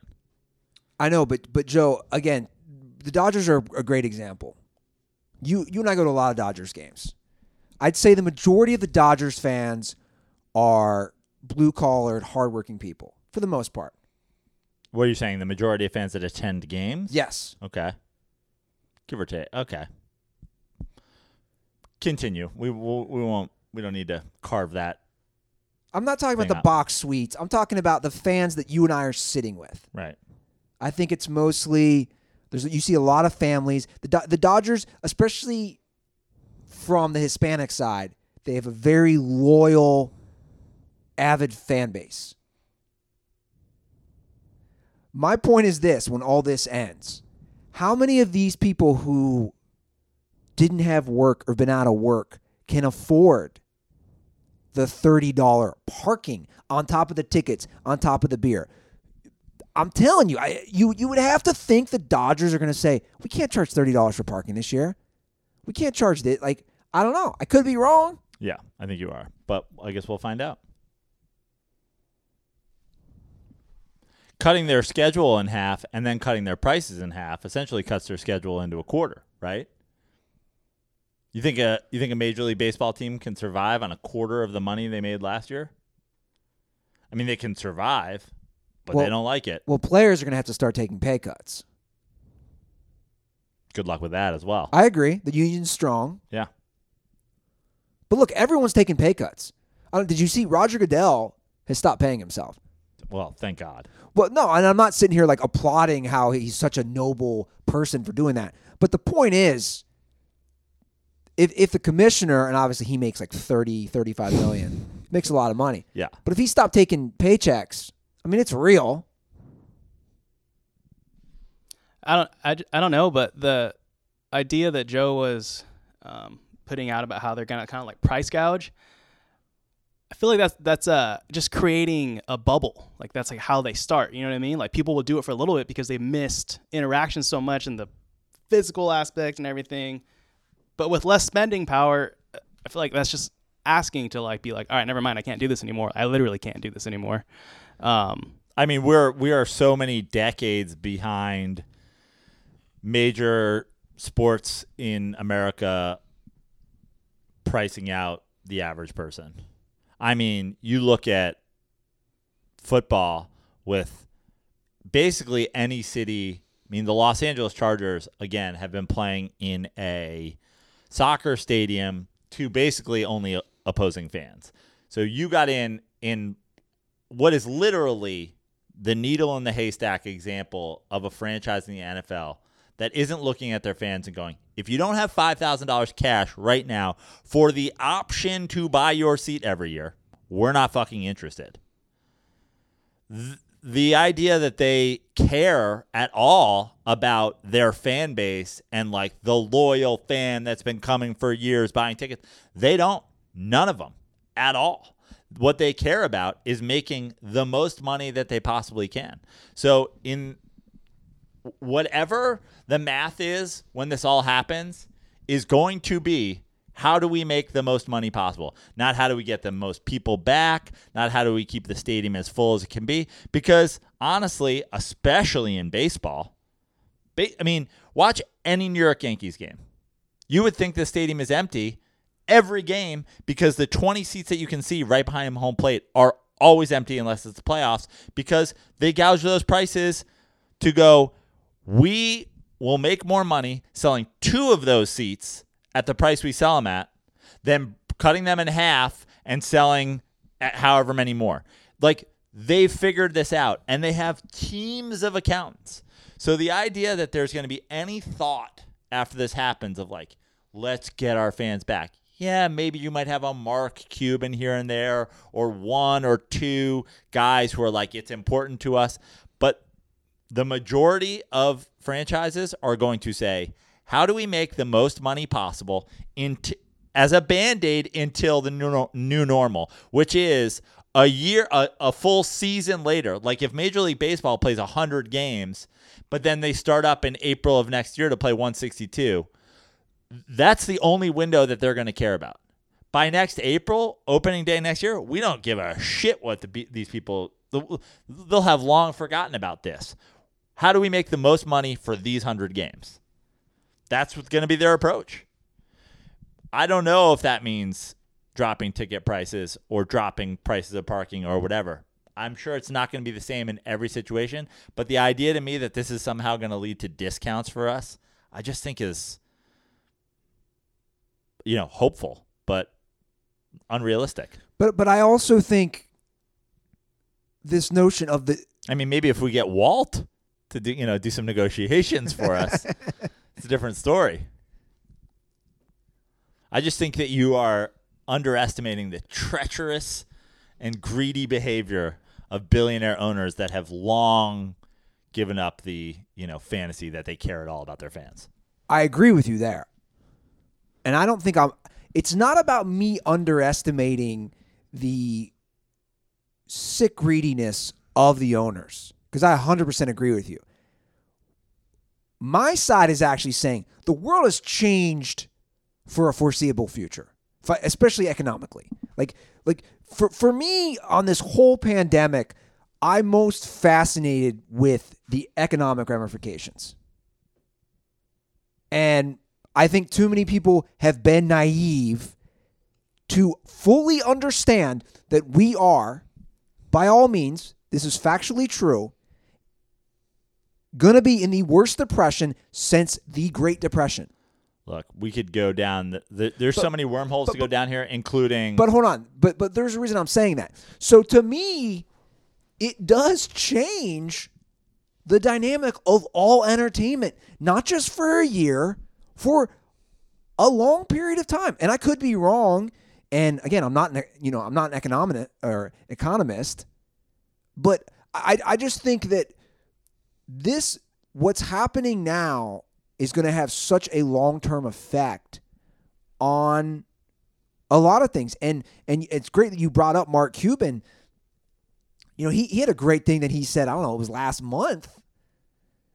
And I think he's right. He was talking about companies in general, but Mark Cuban said how companies treat their employees and how companies are going to treat customers in the future after this, like, people aren't going to forget, if that makes sense. I disagree. Okay.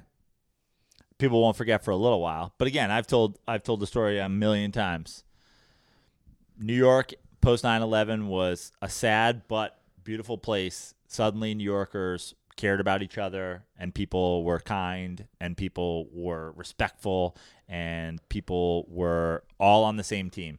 And then one day, 4 months later, we all woke up and everybody was like, "Hey, can't you see I'm fucking walking here?" Like, it all just went back. Honestly, it was kind of overnight. For a while, we were all Team New York. Yeah. And everybody was watching everybody's back, and no one wanted anybody racially profiled, and everybody was on the same team. Hey, that guy's fine. Don't you dare, because he's Arab or Muslim or whatever, go treat him like that. Don't fuck with New Yorkers. And then one day we all woke up and we're like, the fucking Mexican guy at the bodega is gouging me on fucking beer prices again, this motherfucker. And everybody went back to normal. And I know what you're saying, but to me, 9/11 just pales in comparison. We're talking about a global pandemic. And that's my point. We're talking about an entire world that has been shut down. 9/11 shut down the airline industry for a minute. The entire world has been shut down. We don't know the effects of this. We just don't, man. I mean, restaurants and bars in the state of California have basically, or at least in the big cities, have been shut down since March 16th. It's April 30th. Dude, we don't know the effects that's going to have. Oh, I mean, we're seeing the effects. And look, there's a lot of people who are like, this isn't that big of a deal. Open everything back up. The numbers aren't what they say. Like, the pandemic is real. Now, I've done my conspiracy deep dives on, did China kill some of their own people just to cripple the United States economy with their, basically biological warfare? Maybe. I'm sure Alex Bresler just got a boner and some baby oil just at the mention of that. But it is real, and it is potentially purposely attacking the global economy for a lot of people. But the bottom line is how it affects you and me and Twerks, and obviously I wouldn't even say 99% of the people that listen to Dirty Sports, way closer to 100%, but the way it affects the 99% and not the 1% are totally different things, and they always will be. And we're talking about how it's going. We're a sports show, so we're talking about how it's going to affect us and watching sports and ticket prices and all that. And the people who own franchises are the 1%. And they're going to be just fucking fine. No, you're right. 100%. You're 100% right. And we'll probably get fucked because that's how it works. Yeah. In every situation, the 1% fucks the 99%. And if the 1% is getting fucked, that just means the 99% has to get double fucked. Yeah, I hear what you're saying, Andy. I think the unprecedented lack of spending power is going to be scary. I don't know what the economic future is going to look like in that sense, from like a job standpoint and just all the day-to-day stuff that doesn't affect the 1% like you're talking about. Because they're going to be fine. Yeah, life goes on. I just think this is going to change. Look, I think Americans, it's good and bad, and I think I look at it more towards good. I think we have a short-term memory, just in general, and I think that can be good. It can obviously be bad as well, but I think this thing will have a short-term memory, but I just think the ripple butterfly effect, again, on all industries, it's just going to change things.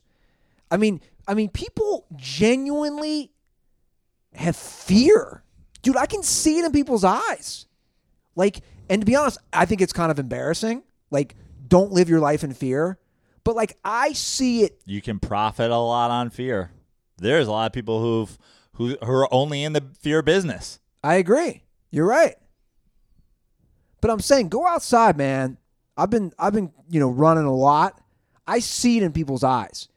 Like, people are scared shitless. And you know who's profited off the fear? 99% of the news organizations. It's all fear-mongering. Fear news. Corona. Dude, look at Twitter. You know who owns the 1%. Yeah. Yeah, I agree. But the revolution starts here from a couch in Venice Beach. Ladies and gentlemen, if they want to charge us absurd amount of prices for tickets, for food, for beer, we will not support those leagues and those teams. And I will be your leader in this. I will be marching with a mullet down the streets throughout this great country that we have. You can run for president. I am going to lead this nation against these absurd prices. You heard it here first, Joe Prano. Andy Ruther versus the 1%. Yeah, that's right. 3%ers versus the 1%. You know, Joe, we all have our calling in life. Yeah. And your calling, as you know, since you turned the ripe age of 21, has been an official advocate of our good friends at Miller Lite. You're absolutely right, Andy. Since the ripe age of 21, I have been enjoying Miller Lite. I only enjoy Miller Lite legally, but, lately I do enjoy it at home. I have it delivered. So many delivery services, Andy. There are. There are. And the first thing I do when I download one of these delivery apps, I check. I see if they have Miller Lite. I use my first-time promo code, and I get myself some Miller Lite. I love it. It's the best beer ever. It's my favorite beer ever. You know that. Everybody knows that. It's your go-to beer while you're enjoying some Netflix, right? Netflix and chill, Hulu and chill. Doesn't matter. Basically, the chill is Miller Lite. That's right. That's what we're doing. I used to cozy up with a loving someone. Now I cozy up with a can of Miller Lite. 96 calories. Is that it, Andy? Miller Lite, Joe. The original light beer. That's right. While you're home, like you, enjoy a classic. Available for delivery today, just like Joe said. Celebrate responsibly. Miller Brewing Company, Milwaukee, Wisconsin. 96 calories and 3.2 carbs per 12 ounces. And I have a fridge stocked full of Miller Lite. I know. What time is it now? That doesn't matter. Time doesn't matter. It's a social construct. But what time is it? It's 3:09. I mean, Miller it's time. honestly ridiculous Yeah. that I drank coffee until 3 o'clock. Yeah. It's quarantine time. Let me get myself a Miller Lite. I'm cutting that out. You're such a jackass. You're such a jackass. Absolutely a jackass. All right, let's. We've been going on for a minute. Here's what I'm thinking. Cat. Let's save. Like, this is all not going to be in the show. Okay. Let's save the calls. We have a lot of calls. To me, like, that's a whole episode because we have some good calls. Okay. Like, that's a one. Hey, we can do this. Like over the I mean, weekend. how long have we gone right now? We're at 1:35. What Okay. about advertising it to the Dirt Balls that we're going to be doing a calls only episode? So make your calls now. I don't know how many calls. Well, no, I'm saying, look, right now on the list, I have 8. Oh, damn. So my point is, I'm saying let's do. Well, if you have other stuff to do, let's do it now. You can put a button on this at 1:45, and then play the calls and record it right now. And I won't even leave. I mean, I don't know what Twerk's got to do, but let's just get that. Do an hour episode of calls right now, and save it. okay, you mind opening that window again, Twerks? Oh yeah. This one? Yeah. If I'm cracking a beer, Twerks. Yeah. They still haven't figured it out. Him and Bilbo. Wait, oh, here we go. Him and Here we go. Bilbo. Wait, no. Yeah. Come on, Aaron. You're smart. You're a lawyer. That was you want one? Yeah. You want a big one? I don't care. Whatever you already got in hand works for me. I got you a small one because I figured you have to drive at some point. Yeah, small one's fine.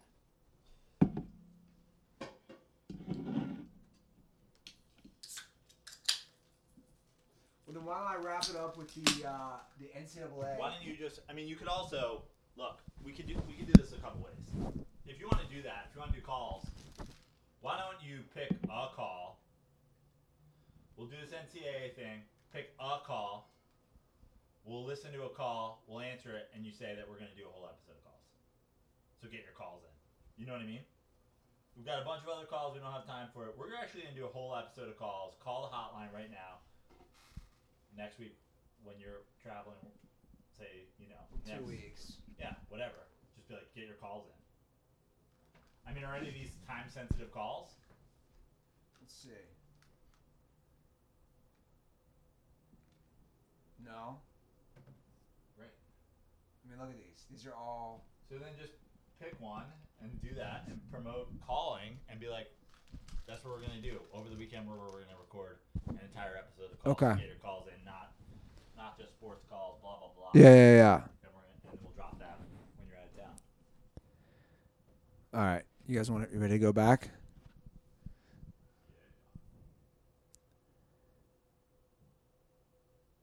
Well, Prano, we're talking about the 99 versus the 1%. It looks like the little man, a.k.a. the college athlete, is going to get a couple W's coming up here. Okay.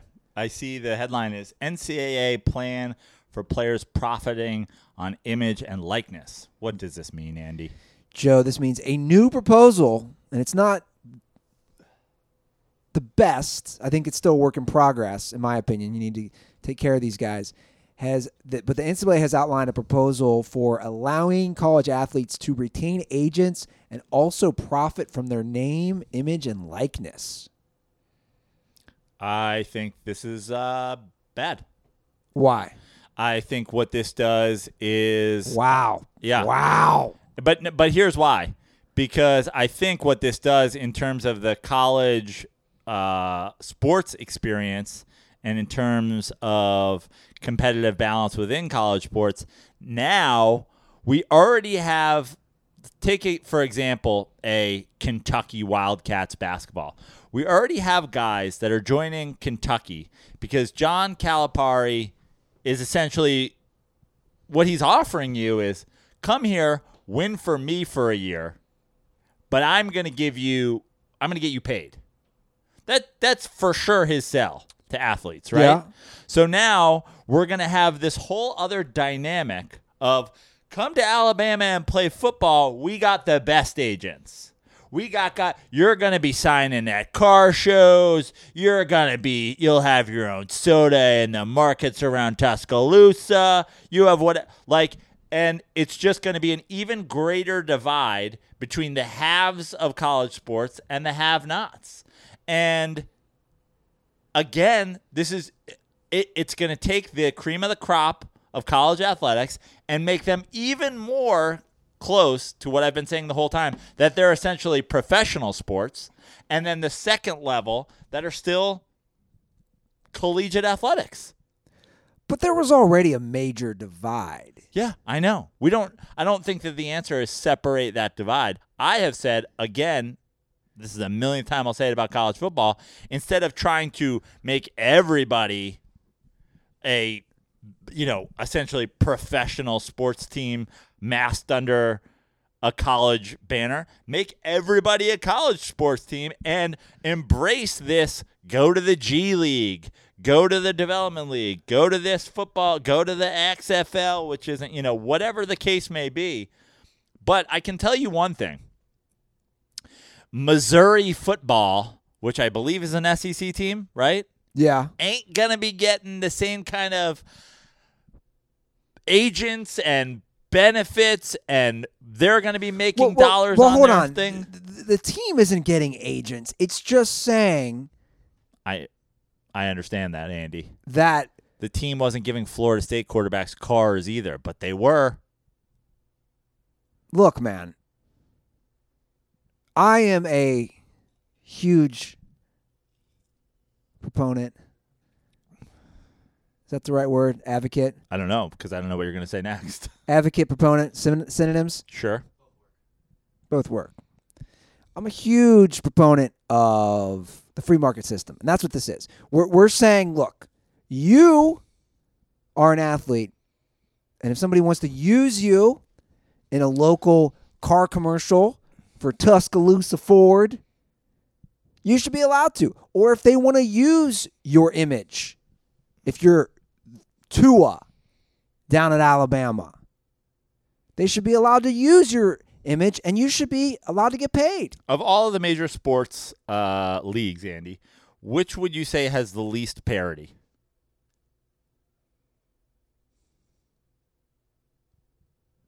It's a good question. Are you talking between football and basketball? Football, basketball, baseball, hockey. We're talking college. No, I'm talking about professional. The least parity. Like for example, every year, which league is dominated by the teams that have the most money? Probably baseball. Yeah, 100% baseball. But I'm not sure on the numbers.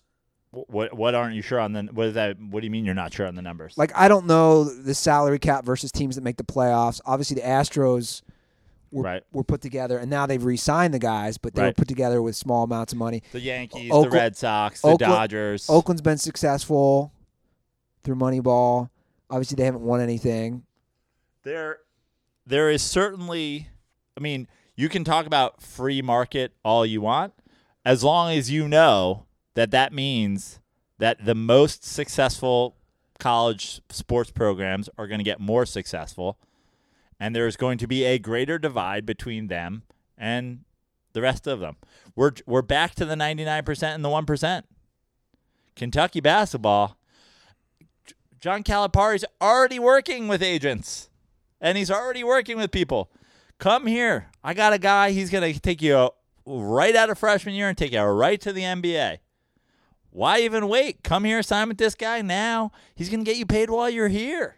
The brow, people at Kentucky are going to be wearing the brow in the stands, and you're going to make money on it. Come here. Where are you going to go? Come here. Already work with these guys. But a lot of those guys already were getting paid under the table. That's exactly the point. Right. So now it's going to be, above board, and now the places that can spend are going to be able to freely spend. They don't even have to hide it. But again, it's not the school spending, Joe.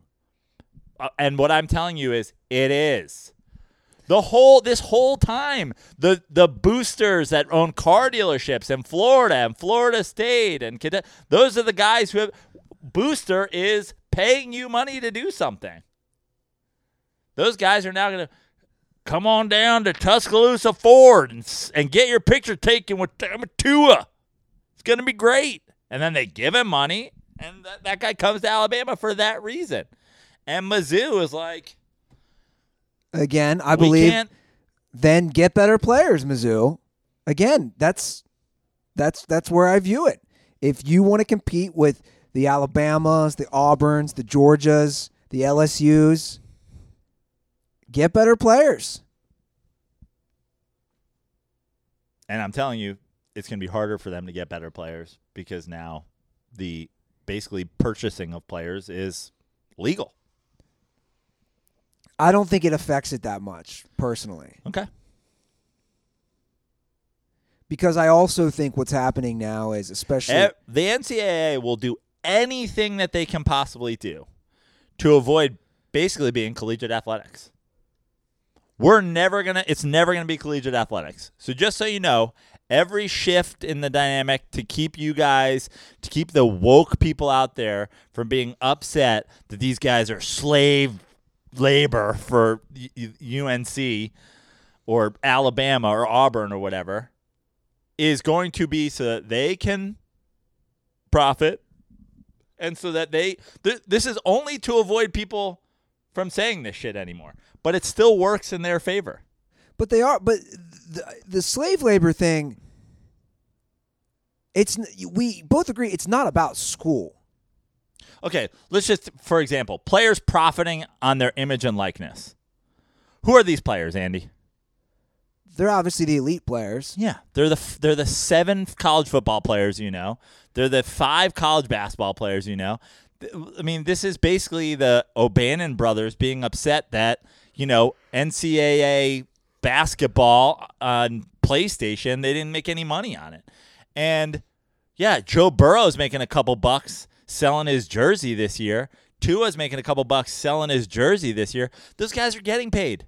They just got drafted top 5 picks in the NFL. But I think you're also underestimating not even the big programs, the towns that really support their teams. Those guys could make money. You're underestimating the quarterback for Iowa State in the middle of Ames, Iowa, who the local car dealership's like, hey, let's bring this guy down. Good for him. He can make it. What's wrong with the quarterback at not a major program making a few bucks? Cool. I'm all for that. Great. Good for them. Glad that that's going to happen. Also, this is going to make the top programs even more elite and make the mid-majors less major. But anything can happen in college basketball tournament. Yeah, except Kentucky and North Carolina are going to win every fucking year, like they already were, and Duke and whatever, and all the programs. But that's not true, Joe. I think you can leverage the guys. I disagree with you. I think you're just tossing out blanket statements. When's the last time Kentucky won a championship? But when's the last time Kentucky missed out on being basically a great program for more than 2 to 3 years at a time when they lose players after one season? You're talking about a basketball program that never has players matriculate and still competes for a title every 2 to 3 years? Meanwhile, mid-major schools, the way they compete for a title is by having teams that grow into being seniors. I'm just saying, I'm glad that a couple players are going to profit from this, but this is throwing bread to the fucking ducks so that the woke people can go away and stop complaining that these guys don't get anything. It's not going to change anything for the left tackle at Ole Miss unless they bring back NCAA college football for PlayStation and Xbox, and then I guess he'll get a check for $11. But the idea that you would rather not see these guys profit when they're being exploited, that's why are they being exploited? You just said that it costs you $50,000 a year to go to St. Louis University. So that means the basketball players are essentially getting a check handed to them every year for $50,000. That's completely ridiculous. I don't understand how. Because one, it's not student athlete. It's just not. This notion that it's student athlete, it's not. Well, this at St. Louis University it is, correct? Yes or no? Those guys, their life plan isn't to go to the NBA. Maybe one guy every however many years that works out for them, but their goal is to pay for college by being good at basketball, maybe competing for a championship of the whatever division conference they're in. There's absolutely no belief that they're winning the NCAA basketball tournament. Well, one, the amount of time that these guys put in, if you want to say, hey, they're getting a $200,000 tuition for free by going to a school like that, the amount of hours that they're putting in, if you really broke that down, it's a lot of hours. Okay. I don't follow. You're saying they're getting it for free. It's not for free. None of this is for free. Well, they're getting school for free in exchange to play basketball. Yeah, but my point is,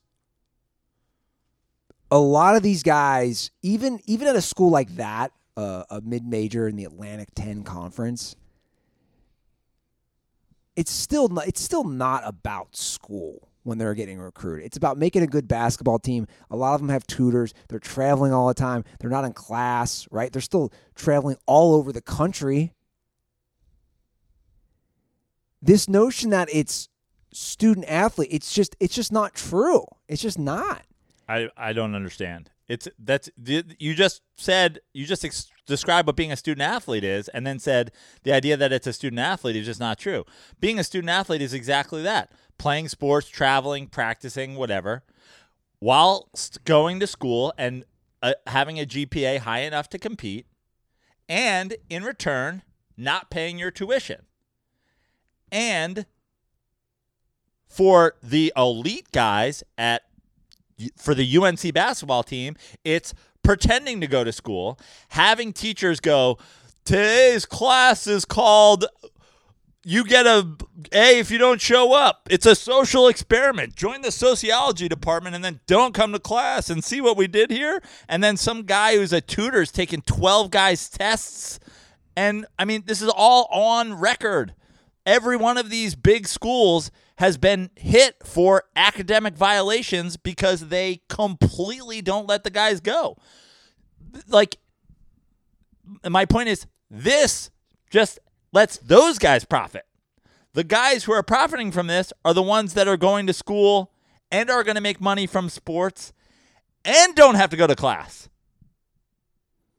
But again, I just disagree. Okay. Like I said, you're okay. Well, when you buy the jersey of the guy from the St. Louis Billikens with his name on the back, and and he makes a couple bucks off you, I'll believe you.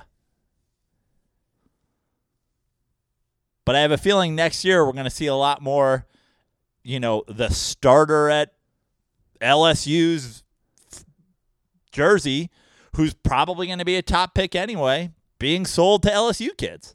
I'm not disagreeing with that, but again, you're basically saying that a lot of these guys, again, that's why I use the Iowa State as an example of these smaller schools or the not prominent schools from their conference. It doesn't mean these guys shouldn't be allowed the potential to also earn money for their jerseys. I'm glad that they have that potential. They're just not going to. And what we're feeding people is the idea that that's a thing when it's not, to keep them off of their back of you're exploiting these players, which for the most part they're not.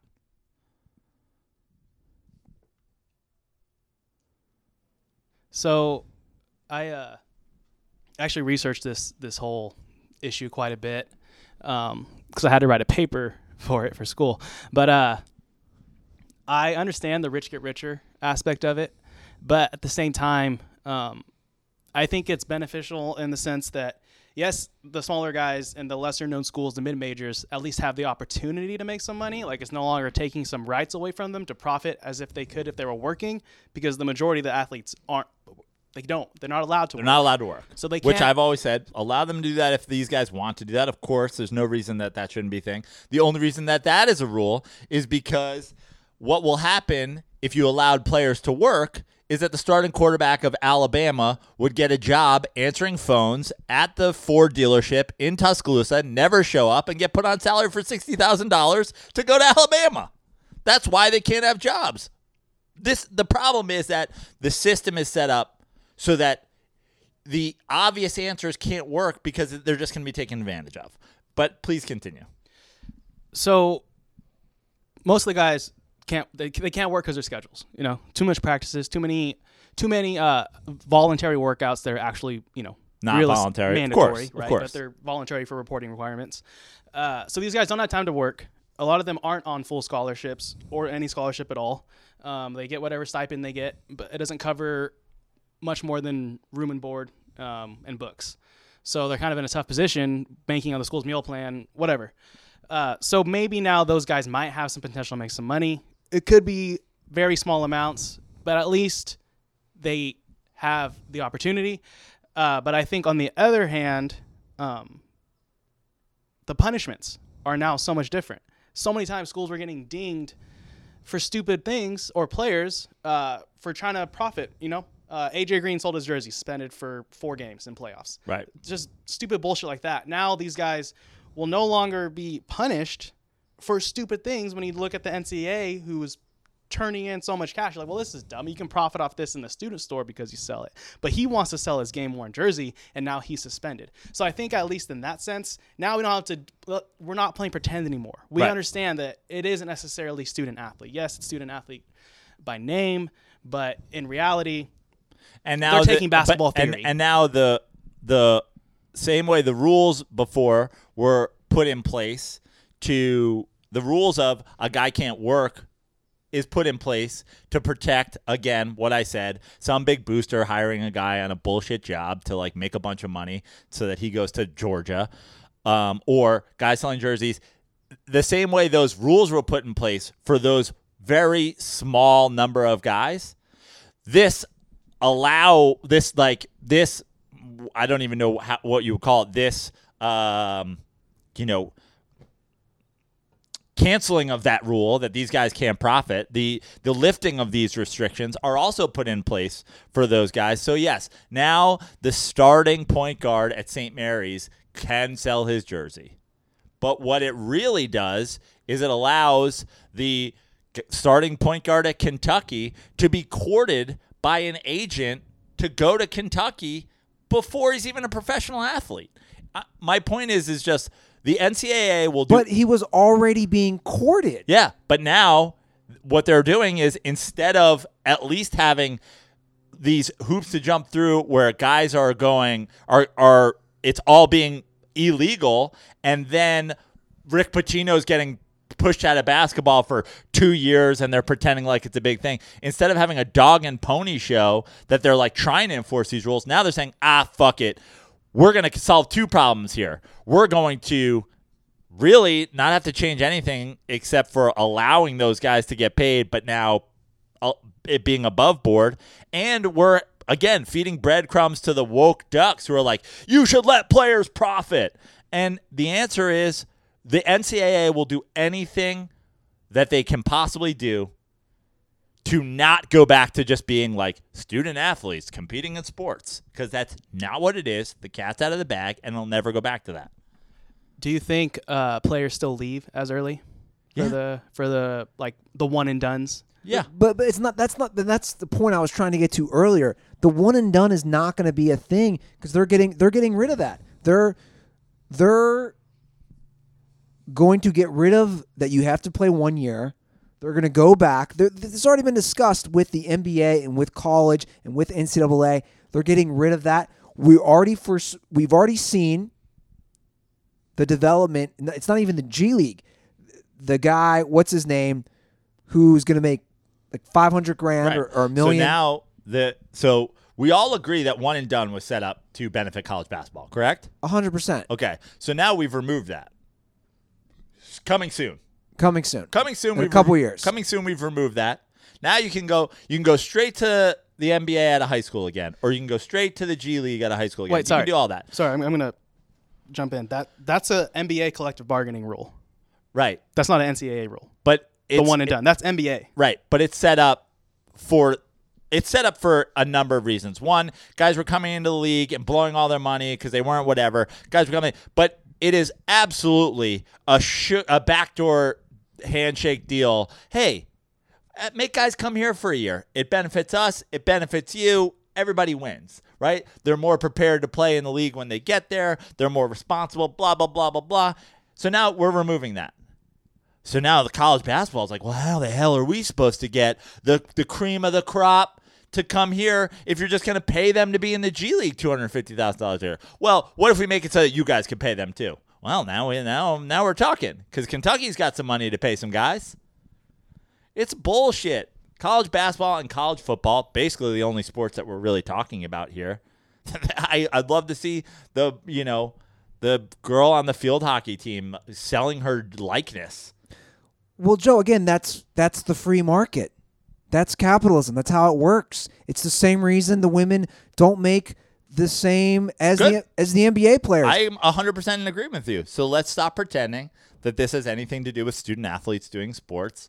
And okay, it's a free market. Great. So I'm confused because we're agreeing. I'm saying student athletes a sham. Now you're saying it's a sham. Where are we at? I'm confused. What I'm saying is, when you do this and you go like, I believe in the free market. Okay, great. So you believe that you want Alabama and Kentucky and North Carolina to be the Yankees and the Red Sox and the Dodgers.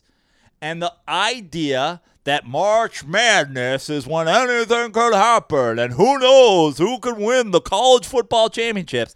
What you're doing is you're saying, Mizzou, you're in the SEC. Sell a lot of tickets to your football games and, put that money toward, the school. But you're not winning shit. Again, I do believe in anything being possible, and we've seen it time and time again. The Loyola Chicagos. Didn't win anything. Okay, let me finish. Can I finish? The VCUs, the Butlers, the George Masons. The Oakland A's every year. They make it. Oh, okay, that's fine. Well, hold on. We're talking. I'm naming a lot of schools that made the Final Four. We're talking. Dude, Villanova's a small Catholic school. Yeah, they won 2 titles recently. Yeah, Villanova's a small Catholic school that has a national presence and probably gets students from all over the country to pay what is probably absurd tuitions because their basketball team is good. That's why they pay their head basketball coach a ton of money. It's probably why they pay their best players a bunch of money under the table to come there. Duke is a small private university.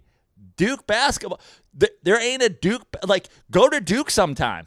It's a lot of bros and a lot of Asians and then 12 black guys. We're talking about these schools are built around basketball. And now those basketball schools are just going to be even more dominant. I just don't agree, and that's okay. Fine.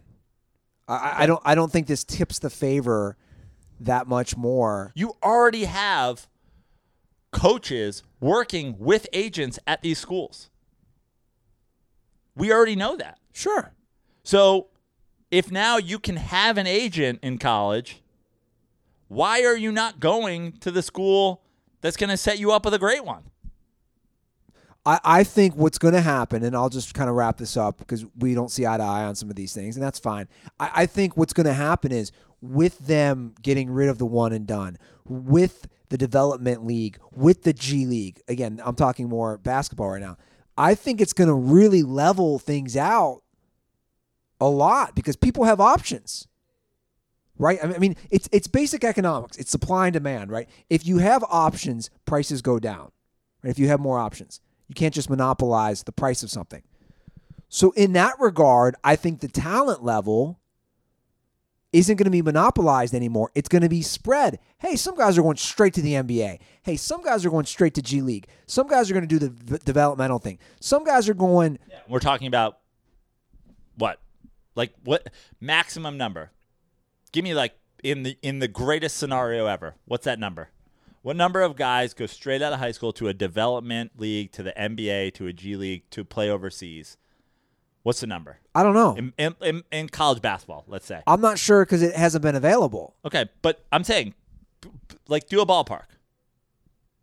How many guys go, I'm good enough right now to get paid to play basketball, and I think that this is in my best interest long term for my financial life to go now and get paid and not go to school? Let's say 15 or 20 guys in the country. Okay, so now we're taking, what, 2 guys off of the 8 best rosters in college basketball? And now those 2 guys that came off of the 8 best college basketball teams, UNC, Villanova, Kentucky, whoever, they now have 2 more spots for guys on scholarship. So now what you're doing is you're taking 2 guys off of teams that couldn't make the Kentuckys and the Villanovas, and you're going, well, now we have room for you. So come here. So I actually think, again, the rich just get richer because you're taking the high-end talent pool and you're reducing it by 15 guys, and that just makes the spillover to schools that would normally maybe steal a guy from being able to steal a guy.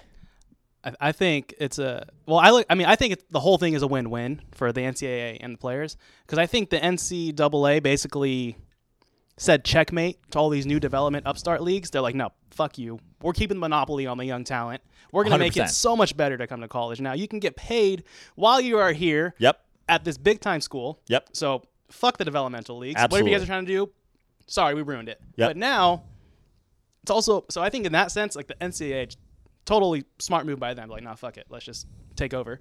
And then win for the players, too, because now less punishments, more opportunities. So, I mean, who knows? Maybe guys do want to matriculate longer because why not? I'm making so much money now as this college star. Maybe my skills don't translate that well to the professional league. Fuck it. I'm going to ride it out here for 4 years. I just think we're talking about a decision being made by guys who are basically considering their opportunity to make money playing this sport anyway. It's such a small number of people. Like that's the argument always on the other side of this. On the people who are profiting is like, oh, yeah, for all of these guys who get to go on and make, millions in the NFL or the NBA or baseball, there's thousands of people who are just here trying to be on the rowing team at Yale. And why shouldn't I be able to make a little bit of money? Why shouldn't I be able to work a job? Why are there rules in place for me that have basically only been developed for 8 basketball players in the whole country? And it's like, great, fine. We've reduced those rules. Now the rowing team at Yale can make money on their likeness. I can't wait to see how capitalism, free market capitalism, pays them for that. But again,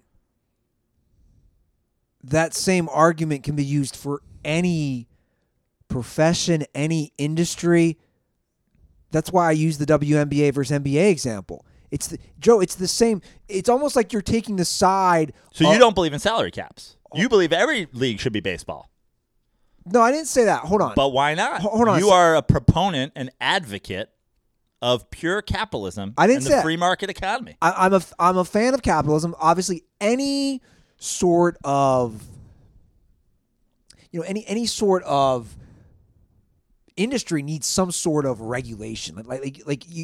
I'm not like a laissez-faire. Let's just capitalism run amok. Like, I'm not one of those people. I think you need certain restrictions and regulations. But my point is, you're almost taking the stance of the WNBA player who's like, I deserve more money. We need to be paid like men. Well, it's like, well, that's not how TV deals work. How am I doing that? Because you're complaining about... That's a professional sports league, which shouldn't exist, but it's being underwritten by the NBA. Hold on. Because I'm making this analogy, you're talking about the Yale rower, Joe, who's not going to see the same amount of financial return. No, I'm not. I'm talking about every student athlete in America besides 30 players. But it's not just 30 players. Yes, it is. I mean, come on, man. We're talking about the people who are going to get rich from sports anyway. Here, I'll put the call out to the Dirty Sports Podcast. Show me your mid-major basketball jerseys. Show them to me. Hit me online. Show me all of your fucking Loyola Chicago jerseys with the guy's fucking name on the back. Show them to me. Can't wait. At the Dirty Sports. Show me the caricature T-shirt that you have of the guy on the Stanford tennis team. I want to see him. I want to see the money that should be going to all these student athletes that we're talking about. I don't know. I have a feeling. I don't know why you're getting so worked up about somebody not it's having. It's a sham to protect the bullshit NCAA that is essentially professional minor league college football and college basketball. And it's feeding bread to the woke ducks who are like, athletes should be paid. Cool. This has absolutely not benefited anybody but the people that were already benefiting from the sham that is NCAA basketball and football and baseball. But in your scenario, you're saying nobody has that opportunity. This actually gives an opportunity. I'm saying the NCAA is a sham already. I'm saying to do this has solved basically nothing. In fact, in some ways, it may have made it worse for competitive balance in college sports.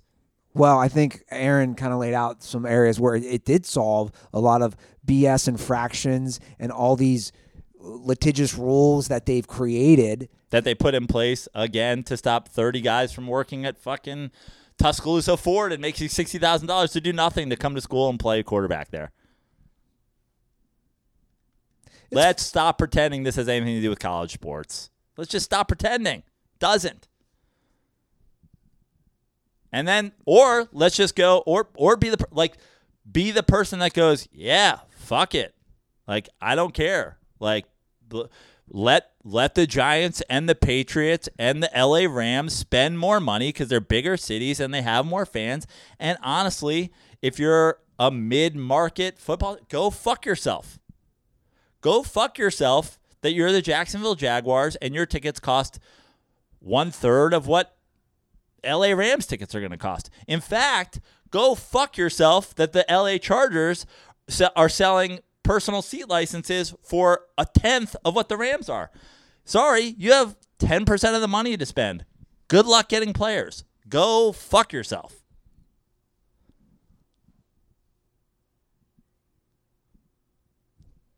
You done? I'm just saying, you're a Chargers fan. The only opportunity that they have of competing in the city of Los Angeles is because there's a salary cap in football. Otherwise, the team that can't fill a soccer stadium with their fans can't compete with the team that can fill the Coliseum with their fans. But again, I think this is apples to oranges. I don't know why we're talking I don't know what a salary cap has to do with this. I feel like we're spinning in circles at this point, and that's fine. All right. I think we are, but I just think that this headline has done for you what it was meant to do. Make you feel like the NCAA players got to win. The NCAA players got to win, for sure. 3 guys at Kentucky whoever Leon Rose's replacement is for buying players for Kentucky, now that he's the president of the New York Knicks, has now had the restrictions lifted on him buying players to come to Kentucky. Now it's open market. It is a true, cattle drive. Go on. It's a cattle auction. Bid for whoever you want. Come here. Worldwide West takes care of all the players at UNC. You want to sell shoes? Worldwide West is the guy. I don't know if it'll happen, but I kind of hope it does. I'm hoping that a player will take advantage of this to stay in school longer. I mean, I look at someone like probably the most popular athletes of college recently were, Joe Burrow and then Zion. I look at could you imagine if Zion decided to stay at Duke as a junior and could sell it, he could profit, you know what I mean, in the endorsements and stuff. How much hype there would be, yeah, Duke, Duke losing in the Elite Eight this year with all freshmen. Next year, it was all sophomores. Forget it. If Zion and RJ Barrett are their junior year, well, now we're talking about, can they go undefeated and beat everybody by 40? The rich get richer. Zion stays at Duke. Amen. RJ Barrett stays at Duke. Call me romantic, but I still believe anything is possible in sports, man. Upsets happen. Upsets do happen.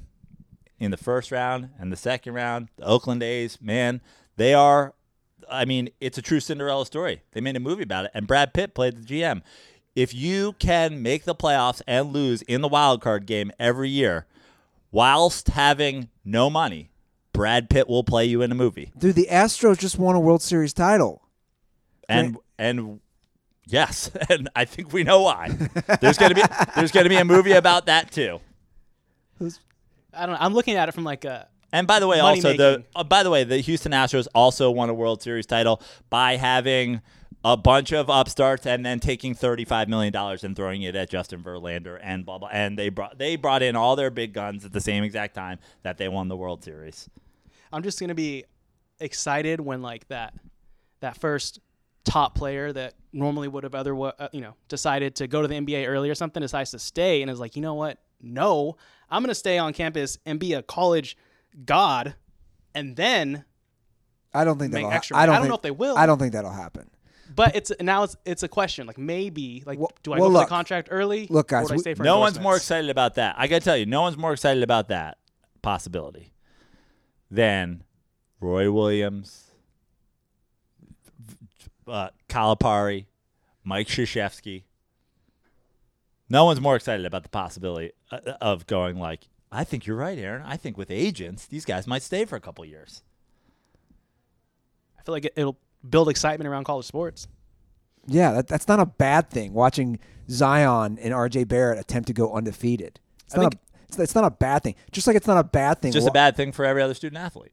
It's not a bad thing watching the Golden State Warriors beat the Chicago Bulls all-time win record. It's like it's not a bad thing watching the New England Patriots go undefeated, who ultimately lost. That's all I'm saying. That's probably my biggest gripe with college sports is I don't have any connections to any teams because I don't know who's ever on the teams. It's turnovers every fucking year. Well, look, guys, we've gone long. I got to say before we continue, those are fantastic points. I mean, the Patriots going undefeated and then losing to a 10-6 team because the NFL has parity because they have a salary cap is very exciting. Again, I have not taken an anti-salary cap position, so don't pin that on me. I have not once said there shouldn't be salary caps. Do not pin that on me. Do not create. You just think there shouldn't be a salary cap in college. Do not create false narratives. There is no salary cap. Guys, it's been a very long episode, a very enjoyable one for me, I must say. I've enjoyed some of these deep discussions. It's really got my the neurons in my brain clicking, doing a lot of thinking. This is good. We do have a hotline. It's 310-359-8365, and we are going to do an all-call episode that we're going to do before I leave for Cincinnati. So get those calls in. We have a lot right now. Get them in before we leave. An all-call episode with Joe and myself, 310-359-8365. And that's it, man. Yeah. At Joe Prane on Instagram, at Fix Your Life on Twitter. If you want to share with me your Dayton Flyers quarterback jersey, I'm here for you. Follow me. You know who went to Dayton, don't you? And I think he might have played quarterback. Who's that? Grinder. Gruden? He went to Dayton. Oh man. I think he played quarterback. That's great. Good for Gruden. He's like, come on, can you imagine? Can you imagine if I was still at Dayton, just going out there signing jerseys for $5 a pop? That's what I'm looking for in a quarterback. That's what I'm looking for when I go into the draft. I'm looking for a guy who didn't go to a major school and just grinded. Went out there 2 hours before every game and charged everybody $1 to sign their jersey. Let's go. Give me a guy who's not afraid to use his right hand for 90 minutes before the game, signing mid-major jerseys, and then still going out there and slinging it. Follow us at The Dirty Sports on Instagram and Twitter. Apologies for this episode being cut off on YouTube. Blame Evo, because it's on them. I thought you were about to say blame me. And I was like, yeah, blame Andy. Blame Mevo. Blame Mevo. Mevo. Twerks? Follow me on Twitter at DSInterns and on Instagram at Aaron Maharis. And a little quarantine tip. If you guys are struggling financially and are in search of some Venmos, a little fun thing I always do is I'll send out friendship fees to friends.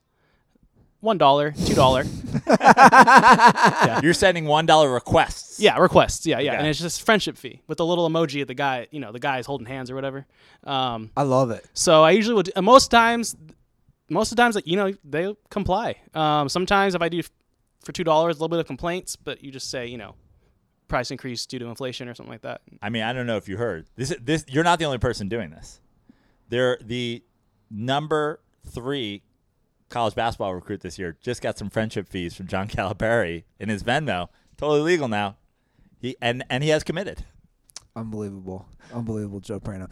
Guys, thanks for sticking with us through all this crazy times. Stay safe, and as always, stay dirty.